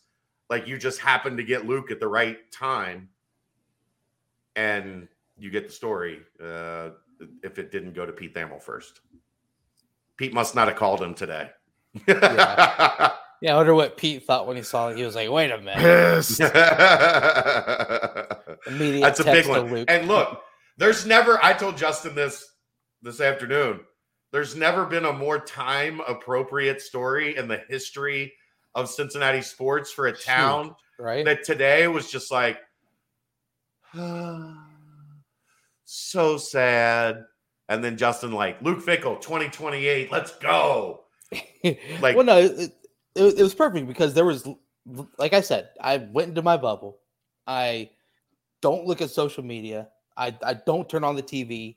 And all of a sudden, my Cincinnati group chat blows up with that. And it's just like, all is normal in the world again. And as is in sports, there's always next year, blah, blah, blah. So it was awesome. I don't know. Really, really awesome. Yeah, for sure. Aaron? So I guess. What's that? I guess we'll try to get Brady on next week and see what he thinks about sticking around until 2028. Because those two have said, if he ain't leaving, I ain't leaving. So. Damn sure locked in. There's no doubt. Aaron, it's about mailbag time, isn't it? This is we're getting pretty close. I was gonna just say I guess we should just continue riding the high, unless I was gonna ask you guys just what happened at Super Bowl, because what you guys kind of did for the game and what you kind of took in along those lines. But we can go straight into the mailbag if you don't want to talk about that. I mean, we had a pretty chill time at the house. Had some family over and watched the game and saw the ending and just kind of shit, right? Like, it sucked. It hurt. They played a great game in the Super Bowl. They couldn't get the offense going in the second half. The Rams. And we talked about how in both the Tennessee and Kansas City games. Cincinnati was the team that made adjustments at halftime. The Rams made the pertinent adjustments at halftime, finding a way to get their defensive line one-on-one with guys that couldn't block them, especially Aaron Donald on Hakeem Adeniji and Trey Hopkins. And the Rams played better down the stretch. Tony Pike said today, like, the Bengals played a better game. I don't fully agree with that. I thought the Rams were clearly better early. Then OBJ gets hurt, and I thought it took the Rams a while to adjust. But once they did, I mean, the Rams. I don't know. I don't know that I'd say the Rams were clearly a better team. I don't know that I'd say the Bengals were clearly a better team. I thought it was two mostly evenly matched teams. And the Rams played the better fourth quarter. And yes, there were some unfortunate officiating calls. Yes, there were some head-scratching decisions by the Bengals coaching staff. Hopefully, this is a lesson to Zach Taylor. Hopefully, his mentor taught him something. When you're in the fourth quarter of the Super Bowl, stars matter. Like, right. You mean Sean McVay, not Tommy Tuberville. Right. Stars matter. Who were the guys that stepped up and got it done for the Rams? Aaron Donald, Cooper Kupp. The Bengals turned to Samaje P. Yeah. But the Bengals turned, and my point being, the Bengals turned to Samaje Perine and Eli Apple. That ain't it, bro. That ain't it. That ain't it. Aaron, how was your night other than the obviously down part? Well, I mean, I know that there's a question in the mailbag too in the Banks portion that we'll get to more of the Super Bowl. But I mean, we had family over. It was cool. For 3.5 quarters, you were excited. And then, as is typical Cincinnati fashion, you find a way to not win a game. And this was a new and interesting one. We haven't seen this one before. So that was that. No, I think we've seen. I mean, it wasn't much different than the 49ers Super Bowls. You haven't seen it before. Correct. It wasn't much different. It was two very evenly matched teams that the other team made the play. And if Cincinnati gets that first down, they win the game. Yeah. They win the game. Yeah. I have no doubt in my mind Burrow gets them another 6-7 yards, and McPherson at least they send the game to overtime, and you see what happens in overtime. Frustrating. It was frustrating. It was. But as I said at the beginning of the show, this team's about 2 or 3 years ahead of schedule, and about 24 hours after. I mean, I'm still a little hungover about all of it. Not just because I consumed a heavy amount of alcohol last night, but also because how about the this loss guy, hurt. Brent? What? We had agreed that we were going to take a night off from the bounce, so that Aaron could watch the Super Bowl. Oh, So you mean from the nightcap? Or from the nightcap. Yeah, we're going to take a night off from the nightcap. We hadn't taken a night off in over a week. We do 6 nights a week. We give ourselves one night off. So I had agreed, like, I'll give you a night off. And Aaron was so distraught. Like 20 minutes after the game, he called me and he's like, "You want to do a bounce or you want to do a nightcap?" I was like, "No, I don't want to do a nightcap. I'm not in the mood for that. And I've been drinking for 6 hours now. No, I don't want to. No." I said, "Good, me either." Yeah, but you wanted to do one to, like, get your mind off of things. That's why you called.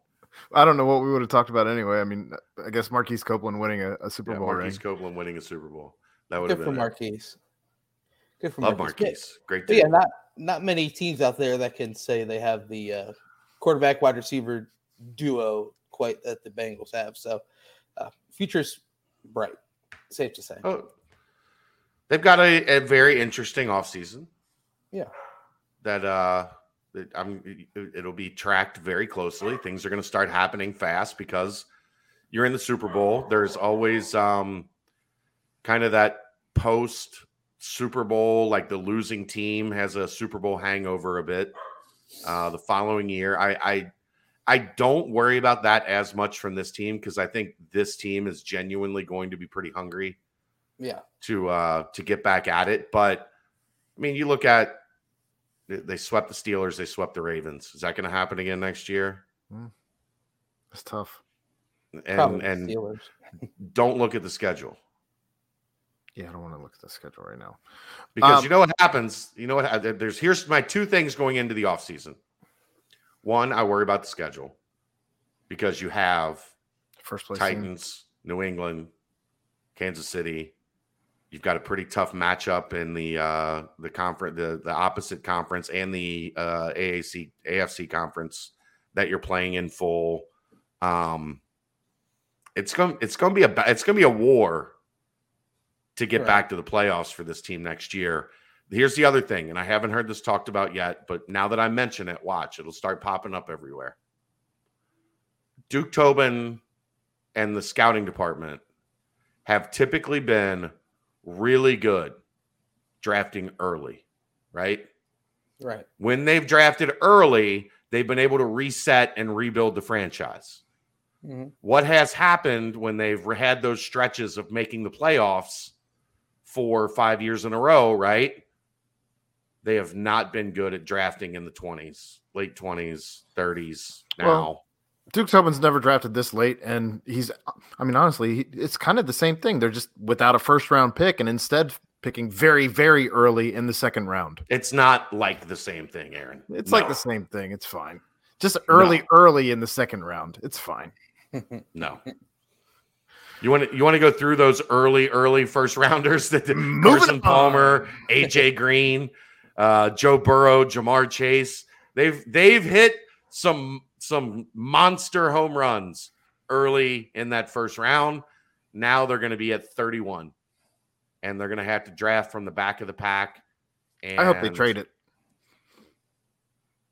Trade it for a lineman, but we'll get to all of that. I'm just saying the history of Duke Tobin is that their small scouting staff has been very good at drafting early.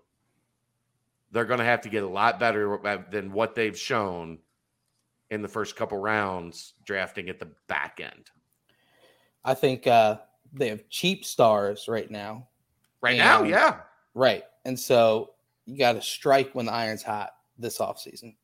Got a lot of money to throw around, and you got to attack. So you got to bounce Hopkins and Waynes. I think that saves you another $17 million. That'll give you almost $80 million to play with, to sign your guys and go get people want to play with Burrow too. I don't want Gronk. No, I don't want draft picks as the answer to the offensive line. Agreed. I want dudes. I want 26, 27, 28-year-old guys that have started quite a bit of games, proven their merit. They've got a track record. I don't think we had Austin like the Gale defense, on. right? Kind of like the defense. Yeah, exactly like the defense. We had Austin Gale on last year, and he talked about this. And I had him on radio when I was in for Mo. He said, you don't have to go sign the top free agent offensive lineman. What you need to do is be at the top of that middle or the bottom of that first group, right? And have your evaluations on point. So what you get are veteran quality guys that are going to be able to become a group of five. Right. Agreed. That's not to say don't draft offensive linemen. Just don't draft offensive linemen with the idea of Jackson Carman. This is our starter. Well, what happens when it doesn't work? You have to fucking play Hakeem Adeniji against Aaron Donald, who got baby cradled back into Joe Burrow like 4 times last night. Boom, roasted. Before we get into the mailbag on that note, do we want to talk about Friday before we can talk about Friday? This thing's growing. I would say one more thing. Just one more thing. So this is getting compared, at least from what I've seen before I shut everything down, just kind of like similar to the incident when it came to Cincinnati basketball. Brent, if you're going to talk about the last couple plays, no, we have a question in the mailbag on that. I'm not. I'm just saying that the greatest thing about pro sports is the fact that you kind of control your own destiny. And after the incident, you were saying goodbye to some legends, some guys that were the cream of the crop for the Bearcats for years. So in college sports, you got to say goodbye. But when it comes to professional football, there's always next year. And there's always the chance to keep those heavy pieces in the program for as long as you can. So that's it. I think the one thing I do love with the Bengals to Nashville, that's it. I do think with the Bengals, what I love is that they do seem to have a defense now that clicks, like that. Right. That's going to be for the most part together and that are on the same page. Because make no mistake, they got to the Super Bowl on the strength of that defense, and they damn near won the Super Bowl on the strength of that defense. Mm-hmm. All right, so talk about Friday, guys.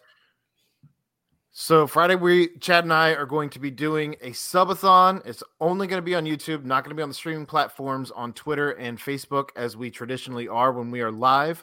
But we will be live from noon until midnight. And we are going to be bringing in guests. We're going to have some giveaways. I don't know how much you want to talk about either of those things, Chad. So we have a title sponsor. Our good friends at 513 Shirts are going to title sponsor the subathon. You're going to have to be watching. You're going to have to be subscribed in order to win the prizes. You have to like. But we're going to be giving away something. Like and comment. Like, subscribe, comment, watch, all that shit. You're glad. But we're going to be giving away something every hour, guaranteed, from 513 Shirts. And then I'm going to talk to Danco. I'm going to talk to Galactic and see if we can get maybe a couple giveaways there as well. We already have a very special guest scheduled. If that makes sense. If you're listening, this doesn't make any sense to you. But we already have a very special guest scheduled who will be in Mexico on vacation and still taking some time out of his day to join us. Told you he was going to Mexico. You were right. You're right. That's the first time. That's the first Mexico trip. That's the first Mexico trip I know of. Amy must have decided Mexico. I think Luke's a Florida guy.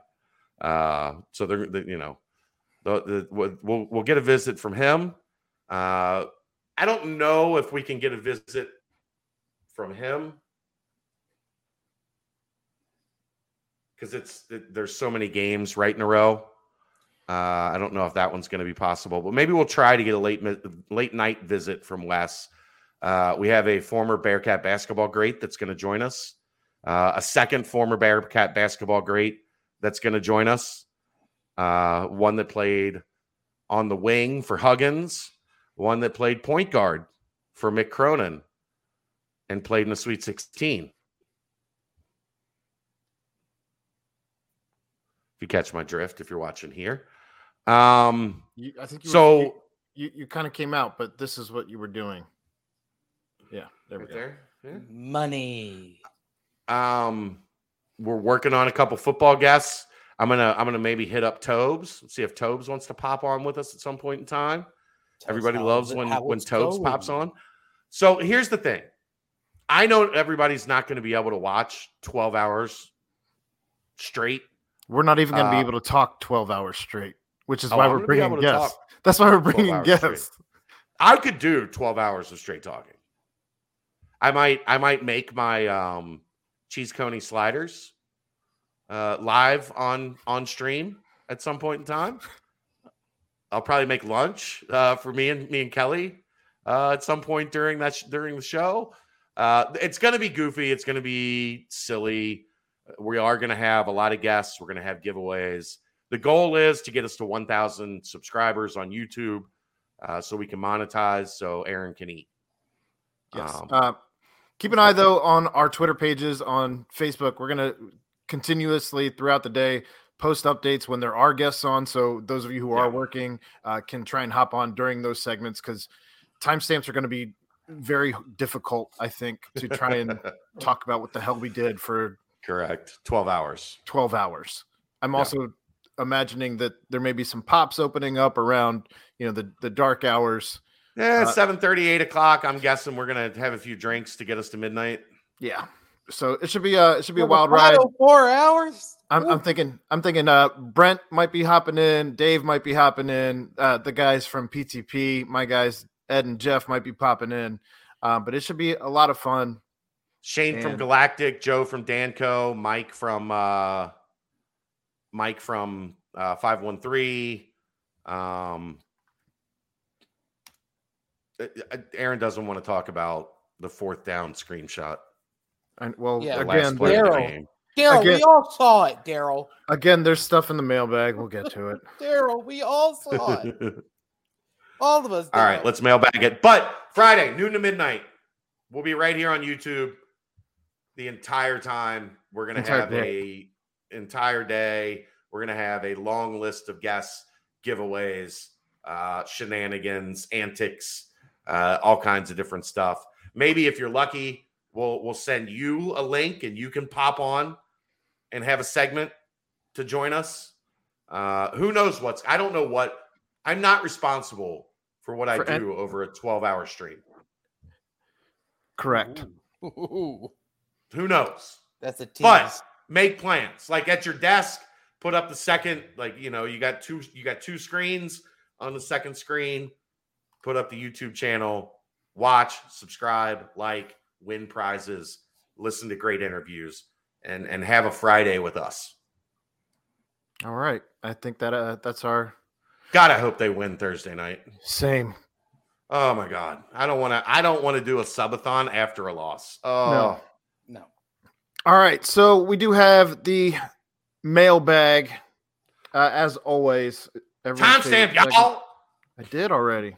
I haven't said it the whole time. I just wanted to. It felt good. I needed to throw it in there. All right. So first question from the football mailbag. There is a dead period right now, right? When does that end?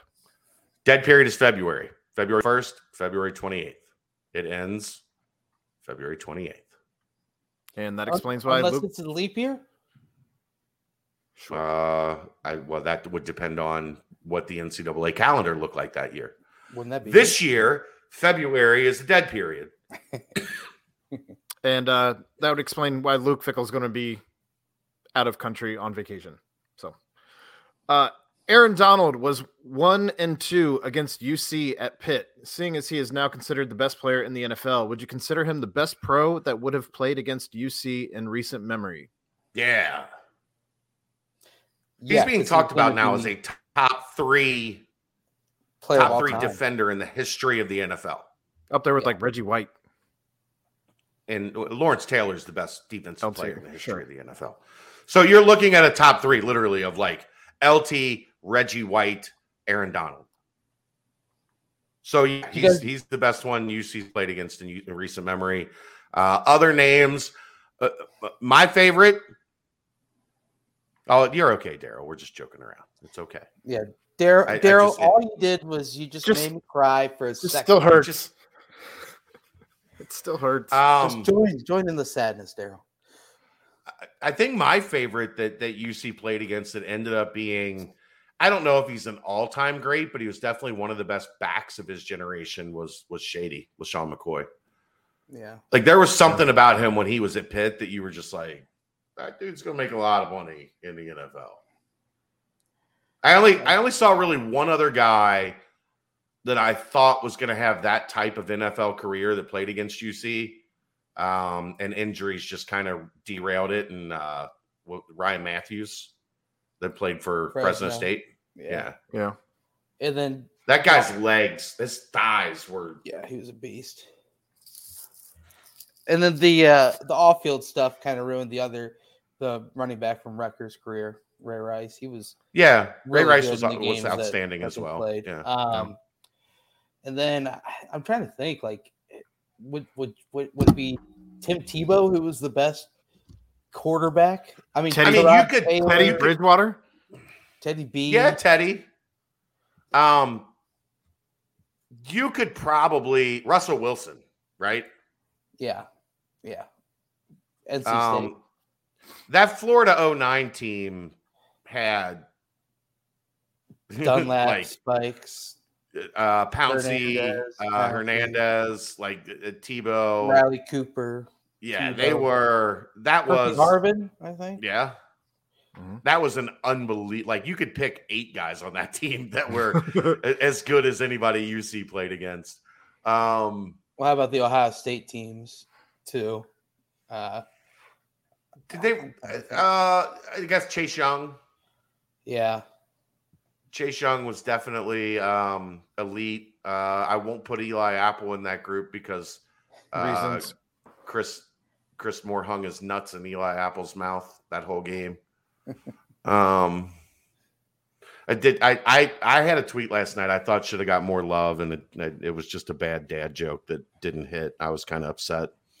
Somebody asked why Eli Apple didn't turn his head on that final touchdown pass, and I just replied that apples don't have necks.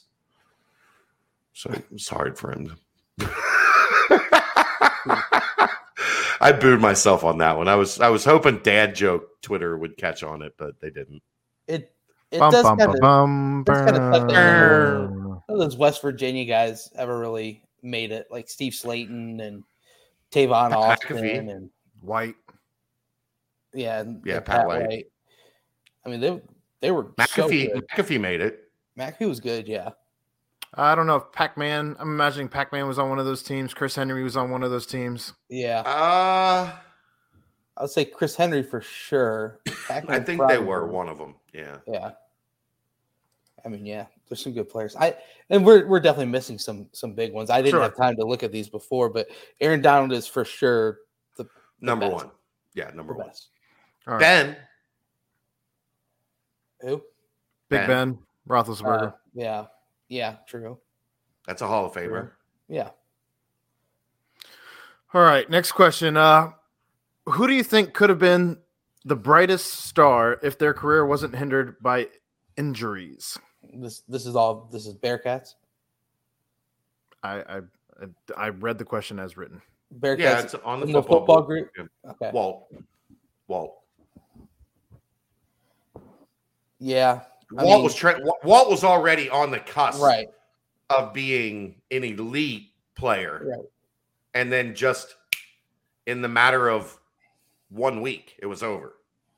I mean, Isaiah P didn't really pan out too much, and then his career he wasn't injured before his injury. Could you make an argument for Ben Mock? Ben was hurt before he got here. Well, but that's the question. Just but says Ben probably doesn't come here. Possibly, yeah. He probably stays where he's at if he stays at Wake Forest if he stays healthy. If we're talking like, Craig Moore hitting it right on the button, but he won. Didn't he win Rookie of the Year? Cook, yeah. Greg Cook, yeah, he was. And then got hurt that next year. Bill Walsh said he was like the best quarterback he's ever seen. Yeah. DeMar, if we're counting injuries that didn't happen at UC. Yeah. I mean, DeMar breaking his neck was awful. I still think the Kenyon injury still had, and he still got his bounce back and everything, but it took away from the initial Yeah, somewhat. He wasn't quite the player he could have been, especially if they didn't screw up. They screwed up the initial surgery. Mm-hmm. When it broke, they put the pin in backwards. Oh my God. And he had to go. He had to be rushed to a second surgery to put the pin in correctly in his leg. So, honorable mention, whoever it was that injured Jacob Evans' shot in Las Vegas, or however that story goes. That really hurt. But, yeah. All right. In light of the Fickle extension news, top 3 things you would each have in your own personal barn. Ooh. Podcast studio. Like podcast / streaming studio. Excellent. A show. Without question. Yep. We'll draft it. I'll go first. We'll go snake draft. Brent, you get second pick. Aaron, you get 2 picks coming up next. All right. Full court basketball court. Still. No doubt. No doubt. All right. Aaron? I'd want a gaming room. Like something with a big ass screen and also some arcade style games, like an air hockey table, billiard table, that kind of thing. Mm-hmm. And then I'd want just an incredible sound system. Okay. Also, I'm going full kitchen. I want it nice, stocked all the time, like a beautiful pantry, stocked 24/7. So you're worried about the pantry more than the appliances? Yep. No. I've got a quart and a doggone brand new kitchen. I'm off to a great start. All right, pick number 2. I would go theater room. Okay. Barn setting, theater room right there with the rows of like the reclining theater seats that you see are so popular now. I would go a fat. I've got 1/3 of the barn for a podcast streaming studio, half of the barn as a theater room, and I've got 1/3 of the barn left to work with on my final pick. We'll send it back. Which is? Well, no, you. Oh no, it's not. I get a bar. Okay. Like a sports bar setup, TVs. Yeah. So I took your shit. That's right. Well. So my kitchen is kind of like a bar, but it's gonna have a sports book setting as well. So I've got basketball court, sports book setting, bunch of seating, and then you just look up and it's like 50 TV screens. So yeah, this is oh man, come one, come all. Aaron, places to eat from off of the kitchen too. Yes, like tables and dining areas. Exactly. Gotcha. I'd also want a half court somewhere in there. I don't know that I could do a full court with the gaming room that I want, but I'd at least want a half court in there. And maybe it works out because I get tired. I'm not trying to run full court. There we go. That's pretty good. Did you see the PMT video, the Yak video from LA? Oh God, they were playing full court 21. That was so bad. No. And the rule was, Aaron, you couldn't score on the same basket twice.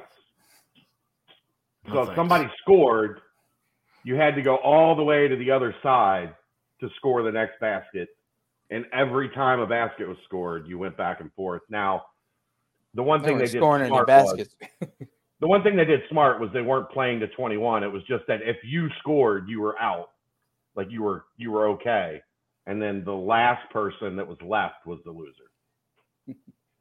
Yeah, I'm good on that. All right. In the 2017 football seasons, UC went 4-8 under Fickell and Bengals 7-9 with Marvin Lewis having one more season before being fired. At that point, which would you have said was most/least likely to happen these 4 seasons later? A UC assistant coach would be named head coach of Notre Dame, UC would be in the CFP, or the Bengals making the Super Bowl? I still think I'm going Bengals in the Super Bowl. Yeah, because it's the NFL. Like, you're one Joe Burrow away from being relevant, essentially.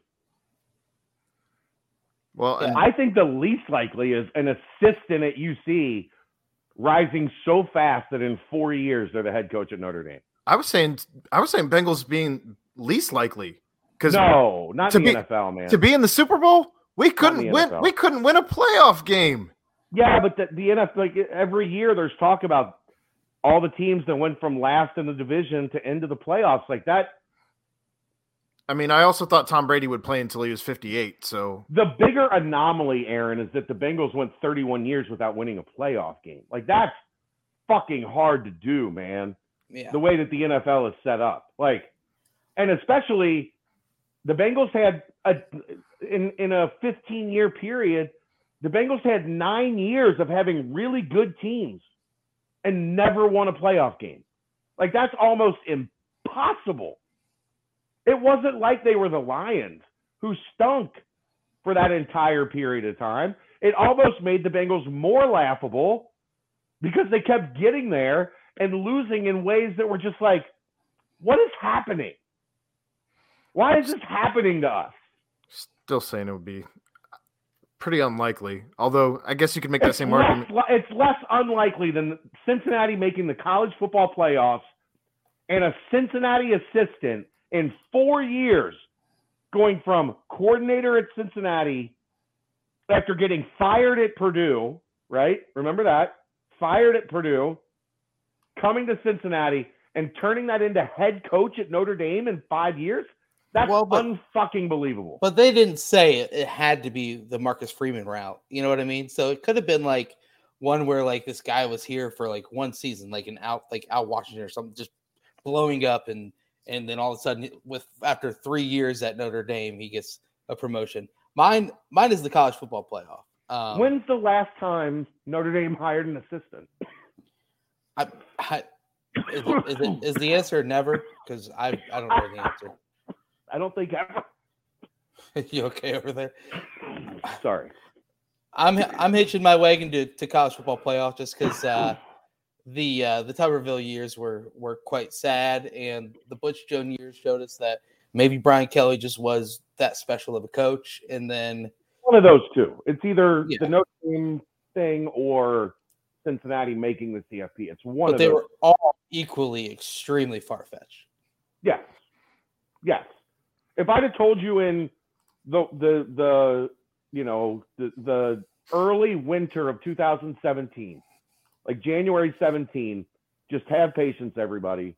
In 5 years, Cincinnati's going to be playing for a college football championship, and the Bengals are going to be in the Super Bowl. With where those places were at those moments in time, get out of here. I'm not listening to a word you say, you moron. That's fine. All right. The speeds that Brady posts, do the Bearcats use the same technology as the NFL? Are these speeds comparable? Just wondering, would not doubt if UC uses a $1,000 handheld gun while the NFL uses a $10,000 machine on a tripod. Thanks. You really think they're like timing them with like the gun that is in the radar of like a police cruiser? I don't know. But somebody did come back and answer. They don't use a handheld gun. They use vests made by a pretty popular brand called Catapult that tracks the player's speeds. So that was answered on the board. It's a technology that, and it's not even really a vest as much as it's like I guess there are shoulder, like it's kind of a vest, but it's something that attaches to your body and determines like your RPMs or like your speed. So it's a pretty advanced technology that's very similar to what they use in the NFL. All right. Moving on to the basketball portion of the mailbag. Bringing the hard-hitting questions after the latest underwhelming basketball performance. Does John Newman III have eyebrows? I don't know. Does he? Well, Aaron, can you pull up a picture? I am working on that right now. I don't actually read these questions as I copy and paste them. I don't remember. Like I don't have an opinion one way or on the other if he does have eyebrows or not. So I'm seeing a little bit of an eyebrow. I also am seeing some eyebrow. Not a lot. It's not a thick eyebrow.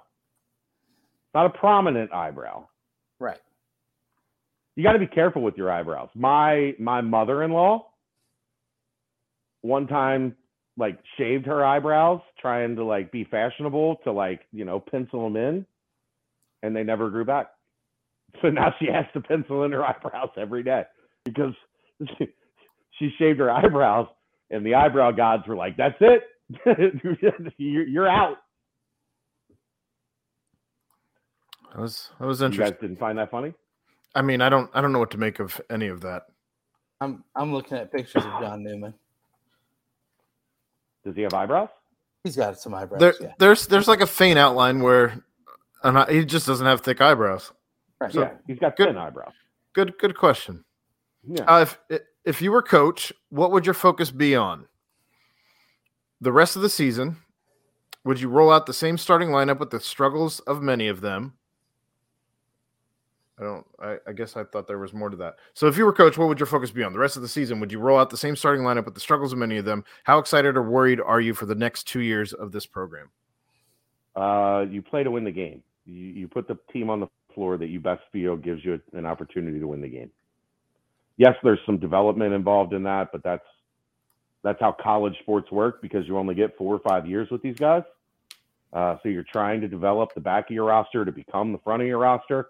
But at the end of the day, you're trying to win the game in front of you. You're never making decisions that go in opposite of that core belief.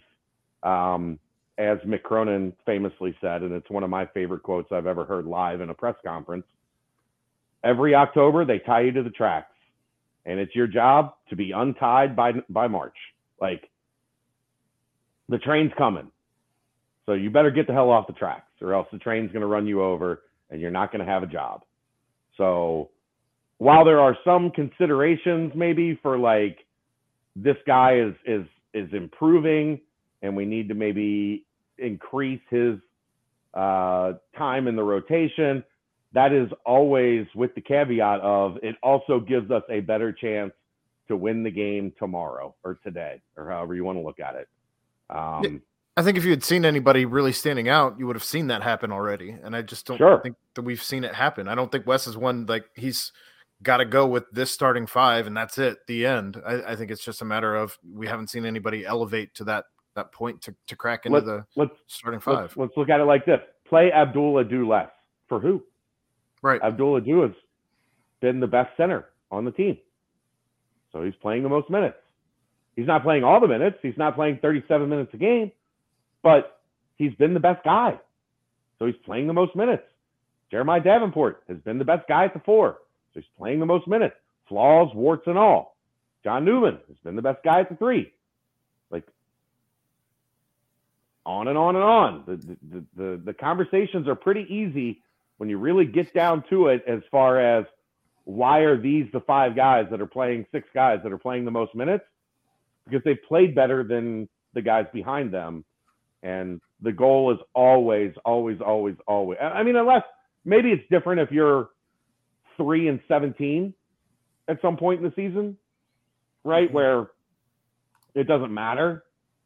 But Cincinnati's not in that situation. You play to win the game. Well, and the second part of that question was how excited or worried are you for the next 2 years of this program? I'm excited. I think Wes Miller is a really, really good coach, and I'm excited to see where he takes the program. The people that are shitting on Wes Miller right now are the people that shit on Luke Fickell at 4-8. And I'm watching, I see the same people doing the same things. Brent, I know you're the eternal optimist. How excited are you about the next 2 years of this program? Well, first part of the question, I'm all about raising confidence. And so I think with this group, the biggest way to do that is win games no matter which way you can. There's not many selfish players on this team at all. So winning games, I think, would build confidence more than getting the younger guys out there and, throwing them into the fire type situation. And then secondly, very, very excited for the next couple of years. Yeah, figured as much. Same. Your answer, Aaron. I'm also excited because, I love this basketball program in general, and I think they made a fantastic hire with Wes. I have not swayed from that belief, and I'm excited to see what he can do with a full year of recruiting under his belt, with a full offseason under his belt, and just kind of getting into that over the course of the next 2 years. I think is only going to build as we move into the Big 12. So You're also one of a small number of people that has kind of gotten a peek behind the curtain. Sure. So, you're not just speaking on that from a wild guess, right? Like, you're speaking on that from you've watched practices and seen these interactions, and you have an understanding for it. Yeah. So I don't know. Like I said, I mean, I'm excited. I don't think that it's, crazy talk to believe in a coach. Like, I don't think it's blind belief, like blind faith to just believe in Wes Miller as a coach, at least not from where I sit. It's just actually believing in a guy who I think can instill that into the players that he has gotten to play for him this year, and is working on bringing in for the next couple of years. So, agreed. If Wes thought enough of AJ McGinnis to bring him to UC, why is he only getting walk-on minutes? Every other player has at least had a chance to show their stuff. Doghouse or injury? It's been injury and illness related, that set him behind. And I just don't think people have a grasp for he had a bad ankle sprain, a high ankle sprain that kept him out. and then he got sick. It wasn't COVID, but he had like a viral, flu type deal that set him back another week and a half, 2 weeks. And when you have an injury that sets you back 3 weeks and an illness that sets you back 2 weeks, and those weeks are most of November and December, guess what happens? The team plays, the team practices, the team has games, and you kind of slide down that list of being ready. And then by the time you are ready, everybody is basically 2 months ahead of you. And that's really difficult for a kid that doesn't have a lot of experience to begin with. Like if you're talking, like Sean Kilpatrick, his sophomore year, they would have found a way when he got back to get him back on the floor. Right. But AJ, he's kind of had a bad deal, a bad hand dealt to him. And it's nobody's fault. Like there's not anything anybody can do to fix it. It just kind of happened. Which guard are you going to sit, for that matter, to put AJ in? I mean, what do you drop Mason's minutes to 0 or like cutting Mason's minutes in half is not feasible. He's playing like 8 minutes a game. And you're not taking anything away from DDJ. Yeah, and you're not taking anything away from Newman, even though you want him to score more than he has the past 4 or 5 games. But he's got to be on the floor for 25, 27 minutes minimum. So it's just a tough spot for AJ right now. The cards did not break in his favor for sure. It's be interesting next year. Yeah. So, given that we hit 12 threes and scored 77 points, would you say the loss was mostly attributed to bad defense or Tulsa hitting numerous very tough shots? I didn't think Tulsa hit a ton of tough shots. I thought the defense was atrocious. Well, you talked about on the nightcap how many layups they hit. It was and how many layups Cincinnati missed, for that matter. Cincinnati did not defend well in any phase of the game on Saturday. It was bad. It was bad. Like, I know what I'm watching on defense a lot more than I know what I'm watching on offense. I didn't see good communication. I didn't see good rotations. I didn't see good on-ball defense. I didn't see good off-ball defense. There were a lot of backdoor cuts for baskets. There were a lot of straight-line drives for baskets. It just was a terrible defensive showing from the Bearcats. Terrible. Like, I thought, like, when they played Memphis, I thought Memphis made a bunch of really tough guarded shots that there's not a whole lot you can do. Like, you just, they didn't run good offense. Their offense was stagnant and flat. We did what we had to do on defense, and then they jumped up over us and shot it in. Sometimes that happens. That wasn't what happened with Tulsa. It was bad defense. Brent, anything you want to add on that? It was a layup line for Tulsa. So that's about it, man. Chad kind of wrapped it up with a bow, but yeah, it was bad defense. Well, there's a question that came in about 5 minutes ago that I didn't get to add to the banners here. But Bob Huggins, player, but coach, was I open? Huggins, you were open for a reason. They want you to shoot. Hugs is right, isn't he? Ask it on the West Virginia board. All right. There you have it. He doesn't coach here anymore. He hasn't coached here since 2005. Stop. All right. Do you guys want to talk about Bob Huggins every week? We got two last questions here on the betting side. After listening to Chad talk about his love of onions, I have a question for y'all. Timestamp it. What is the one alcoholic beverage that you have been victimized by and just tasting or smelling makes you gag? Follow-up question. Since the potato gives us chips, French fries, and vodka, are the other vegetables even trying, or did they concede the crown to potatoes? P.S. I'm not killing Aaron this week, so I can lull him into a false sense of security, and then BAM! Murdered by uncooked onions. And by the way, just to go back to that last question, you were open for a reason. They want you to shoot. He typically right, yes. If you're wide open, They're not guarding you. They're not guarding you for a reason. I don't want to be a total asshole. I just wanted to make the point that But Darian Jackson for Tulsa is not a good 3-point shooter. Yeah, don't leave guys wide open, because when you have rhythm shots, these are still college players on scholarship. Right. D. Davis was shooting like 20% from three when Larry Davis decided to let him shoot 5 open threes in the crosstown shootout. Terrible. So back to the Skins question. For me, I was trying to ignore him. For me, the alcohol that I can't smell or any of that is Southern Comfort. It's the worst. I had a horrible experience with that. And as for the vegetables, I think he hit that nail right on the head. Potatoes are the best. And that's not even including mashed potatoes, which might be my favorite form of potato. Very good. I don't really like. I had a bad experience with like a in college they make those like did they just pour everything into one like jungle juice or whatever? Yeah, jungle juice, and it was the flavor was kind of grape. And I got sick off of it, so like I don't do a lot of grape juice anymore, and it might be why I don't really care for wine.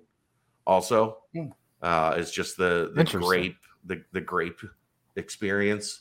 There's really only one alcohol I don't really care for. Gin. I can't do gin. Gin for me, like the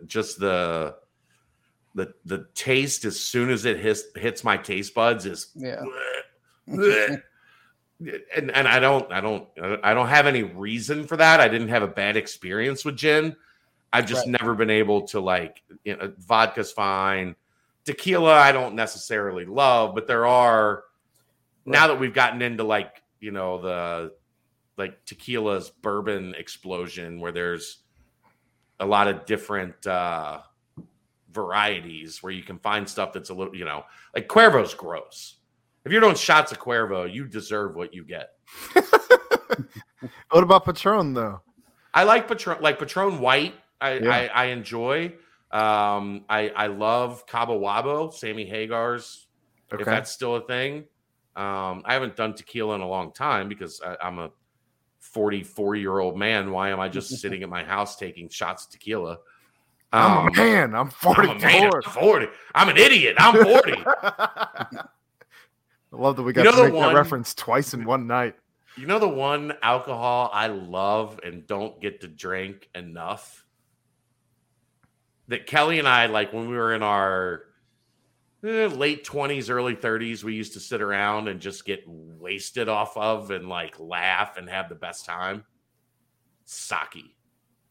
Sake's fantastic. Warm crafts of sake poured in the little, like in the craft poured cup. In the little cups. Yep. Oh man, we used to we had some of the best nights of our 20 plus years together. Just like sitting around hammering sake and like laughing our asses off. I love sake. Sake bombs. We did a hibachi a couple weeks ago, 2 months ago. And Kelly had a carafe of sake. And she was like, "Oh, I forgot. I done forgot how good this was." Go ahead, Brent. Sorry. You're good. Mine randomly is rum. It used to be Irish whiskey, but like going to Ireland and just pounding Irish whiskey and Guinness for a week and a half straight kind of made me like it. But rum for me, I don't know why rum. I just can't really do it. Don't love it. I don't like Captain, but I like some of the Jamaican, some of the Caribbean rums I like. Probably from going to the Caribbean and being down there and drinking it quite a bit. But like, I don't like rum's not at the top of my list. I don't hate it, but I don't have that same like, dude, when I take a drink of gin, I'm just like, for me, it would be like a shot of Jameson with the boys. Cause I've got a bunch of these Irish friends and they're all like like they just do it like it's nothing. And I used to like gag pretty bad, but now it's gotten better now, but still it's like run for me somewhat. I just can't really do it. All right, so the second part of that question for you guys about the vegetables, is there anything better than a potato? No, not even close. No argument here. Cauliflower is trying to make a run for its money, but trying real hard. Nothing can ever beat a potato. There's no doubt. All right, then we're all in agreement there. And the last question in the mailbag: even after the egregiously bad holding call on 3rd and 8, and on the same play, blowing on an easily seen false start call on the Rams, we still had a chance to win if they called Donald offsides, as he was not only lined up in the neutral zone, his helmet was actually on our side of the line of scrimmage. Make that call. It's 1st and 10 on the Rams 46 with 43 seconds left. Discuss those 3 calls, non-calls. First off, I want to correct this entire question because the Aaron Donald lineup offsides was 4th down earlier in the game in the first quarter. Yeah, first quarter. It was first quarter. So that was when they went for it right around the 50-yard line when honestly they probably could have taken a field goal. It was the first time that they used Samaje Perine over Joe Mixon on 3rd and 1. Yuck. And then they went for it on 4th down. They did pass up. I don't think they could have got a field goal there, but they could have flipped field position and pinned the Rams back. And instead, they gave the Rams the ball right at midfield, and the Rams went down and scored the first touchdown of the game. I would have played field position in that particular instance. Yeah, he was probably in the neutral zone. As you say that, McPherson was hitting 65-yarders before the game started. Okay. When is he at a 65-yarder in a game? I think they haven't put him in for it. Okay. I would have punted and pinned them inside the 10 and made them beat that defense that had come out hot. The holding call on Wilson was awful. It was terrible.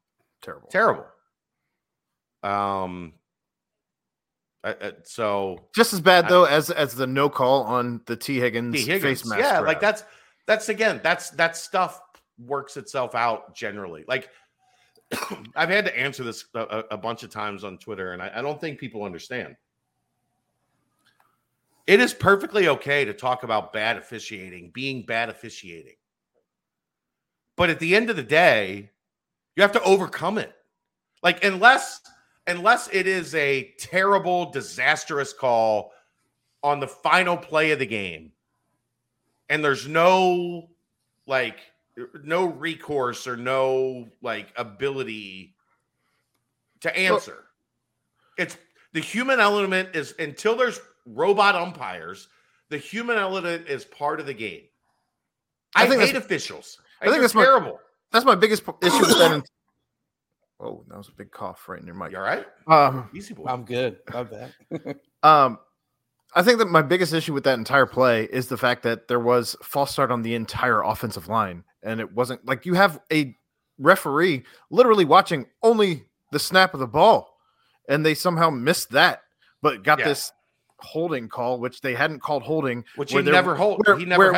Where it was, there's an angle where he has like a handful of jersey on the other side, but that's neither here nor there. But you haven't called holding, or you let the guys play physical the entire game, and then the last 2 minutes you decide that you're going to be a referee. Like, that's my issue. Like, there was no consistency with the rest of the entire 58 minutes of the game. There was great consistency for 58 minutes. No, I'm saying the 2 minutes. I'm agreeing with you, Aaron. I'm agreeing with you. Calm down. And that's exactly what Tony Dungy said today. Yes, who never says anything. Right. And can we, while we're on the topic of penalties and whatnot, can we just talk about Vernon Hargreaves for a second? I would have sent him to the locker room immediately. He would not have been on the sideline the rest of the game. What was that all about? Did you see the Coach B, the Mr. Go 30 Twitter account? No. It's my favorite account on Twitter right now. He does these it's the coach sitting in the film room, and he's the coach, Andy's the players. And he's like, Peters, coming on the field, what are you doing? And Peter's like, my bad, man. I'm sorry. He's like, what are you doing here? And he's like, You're a free agent. He's like, well, I thought you might resign me. He's like, get out. Get out. Like, no, I'm not resigning you. The fuck out of here. What are you doing?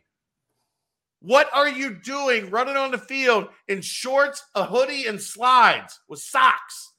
I saw somebody said the 15-yard penalty was for slides and socks on the field. I mean, I'm an outcast guy, so flip-flop, socks, sweatpants, if it enhance your brain, I don't mind it. But what makes you think that's okay to do? No idea. Dumbest shit ever. Yes. Like you'll never play football again. Nobody's ever going to sign you again. You were healthy, not on the roster. Right. Healthy scratch. You were lucky to be there. And you cost your team that you'll never like I would never sign that dude. That drive too. Like it just completely took any chance of getting anything. Well, they got a first down. They got like 15 yards, but then it only got them to the 25. It was like a mix and run or something. Yeah, imagine if you start at the 20, you get out to the 35, 37-yard line. All of a sudden, you make a play on first down, and now you're moving. Idiot. Like, and that could have been such a huge interception. Also, in the same question, they wanted to say P.S. Chase was running wide open for the winning touchdown. His defender had fallen. His defender being Jalen Ramsey. We know. We saw the picture. If Joe gets another 1 second on the Donald play, we win. But yeah, we have the internet. Yeah. That's the mailbag. if you want more Bengals talk, I promise we'll be self-loathing tomorrow night on the Pardon the Punctuation. I don't think I'll watch. I don't blame you. I don't even. Are you guys going after the game? It'll be post game. Yeah, usually those nights, like I don't. You guys are already like an hour and a half in by the time I get home and get settled, and I'll have to pop on. Well, I mean, I can't imagine for you to get done so we can do the nightcap. I imagine we'll probably get the self-loathing Bengals talk out of the way first, and just wrap the season with a bow. Yeah. Move on before we talk about spectacular season. Unless Cincinnati has a great win against Memphis, and maybe we have to lead with the Memphis win before we self-loathe right. And go to www.depressionhurts.org. Is that a real thing? Yes. Of course, it's a real thing. Well, anything else, guys? Depression's very serious. I do have one other thing. Yes. I know it's Valentine's Day, but today, I know I kind of alluded to it earlier, but my girlfriend and I have announced that we are going to have a baby. It will be my first, her third, and I'm also going to be a girl dad. So there is that. Congratulations, you poor bastard. You poor bastard. You're going to get everything that's coming to you. So that's a big reason why I won't be in this apartment studio here downtown after April 1st. I'll be permanently out in Athens. And that is not an April Fool's. No, it's not. Guys, Kelsey had a delivery today. I was vaguely unaware of this. I think she hit me at a moment of weakness when I was in the middle of working, and she was like, "Can I order this?" And it was like crawfish. It was like $14. I was $18. I was, yes, get out of here. I'm busy. Get out of here.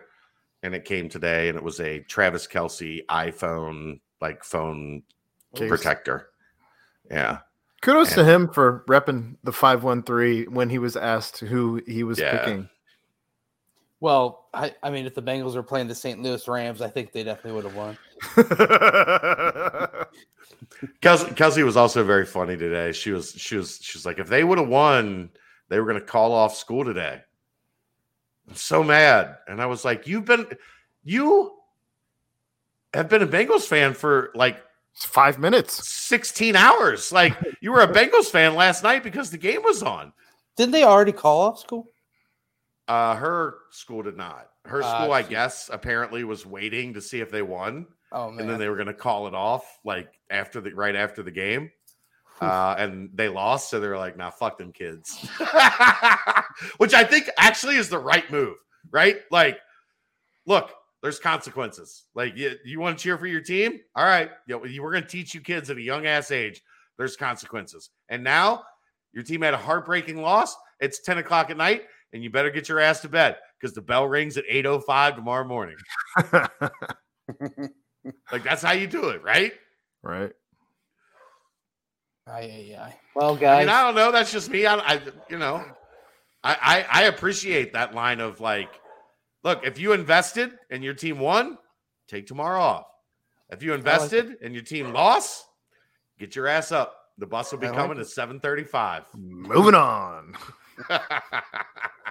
Oh man. Well, great show, boys. I loved it.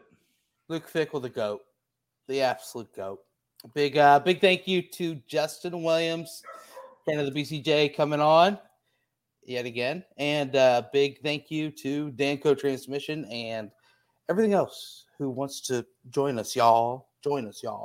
But aside from that, big shout out and a big thank you to my pals, my partners in crime. That's right. Friday Streamathon.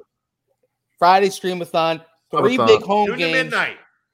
Noon to midnight. 3 big home games for Wes Miller and the basketball team. But aside from that, this was yet again another great Bearcat Bounce podcast presented to you by BearcatJournal.com. See ya! And Danco Transmission.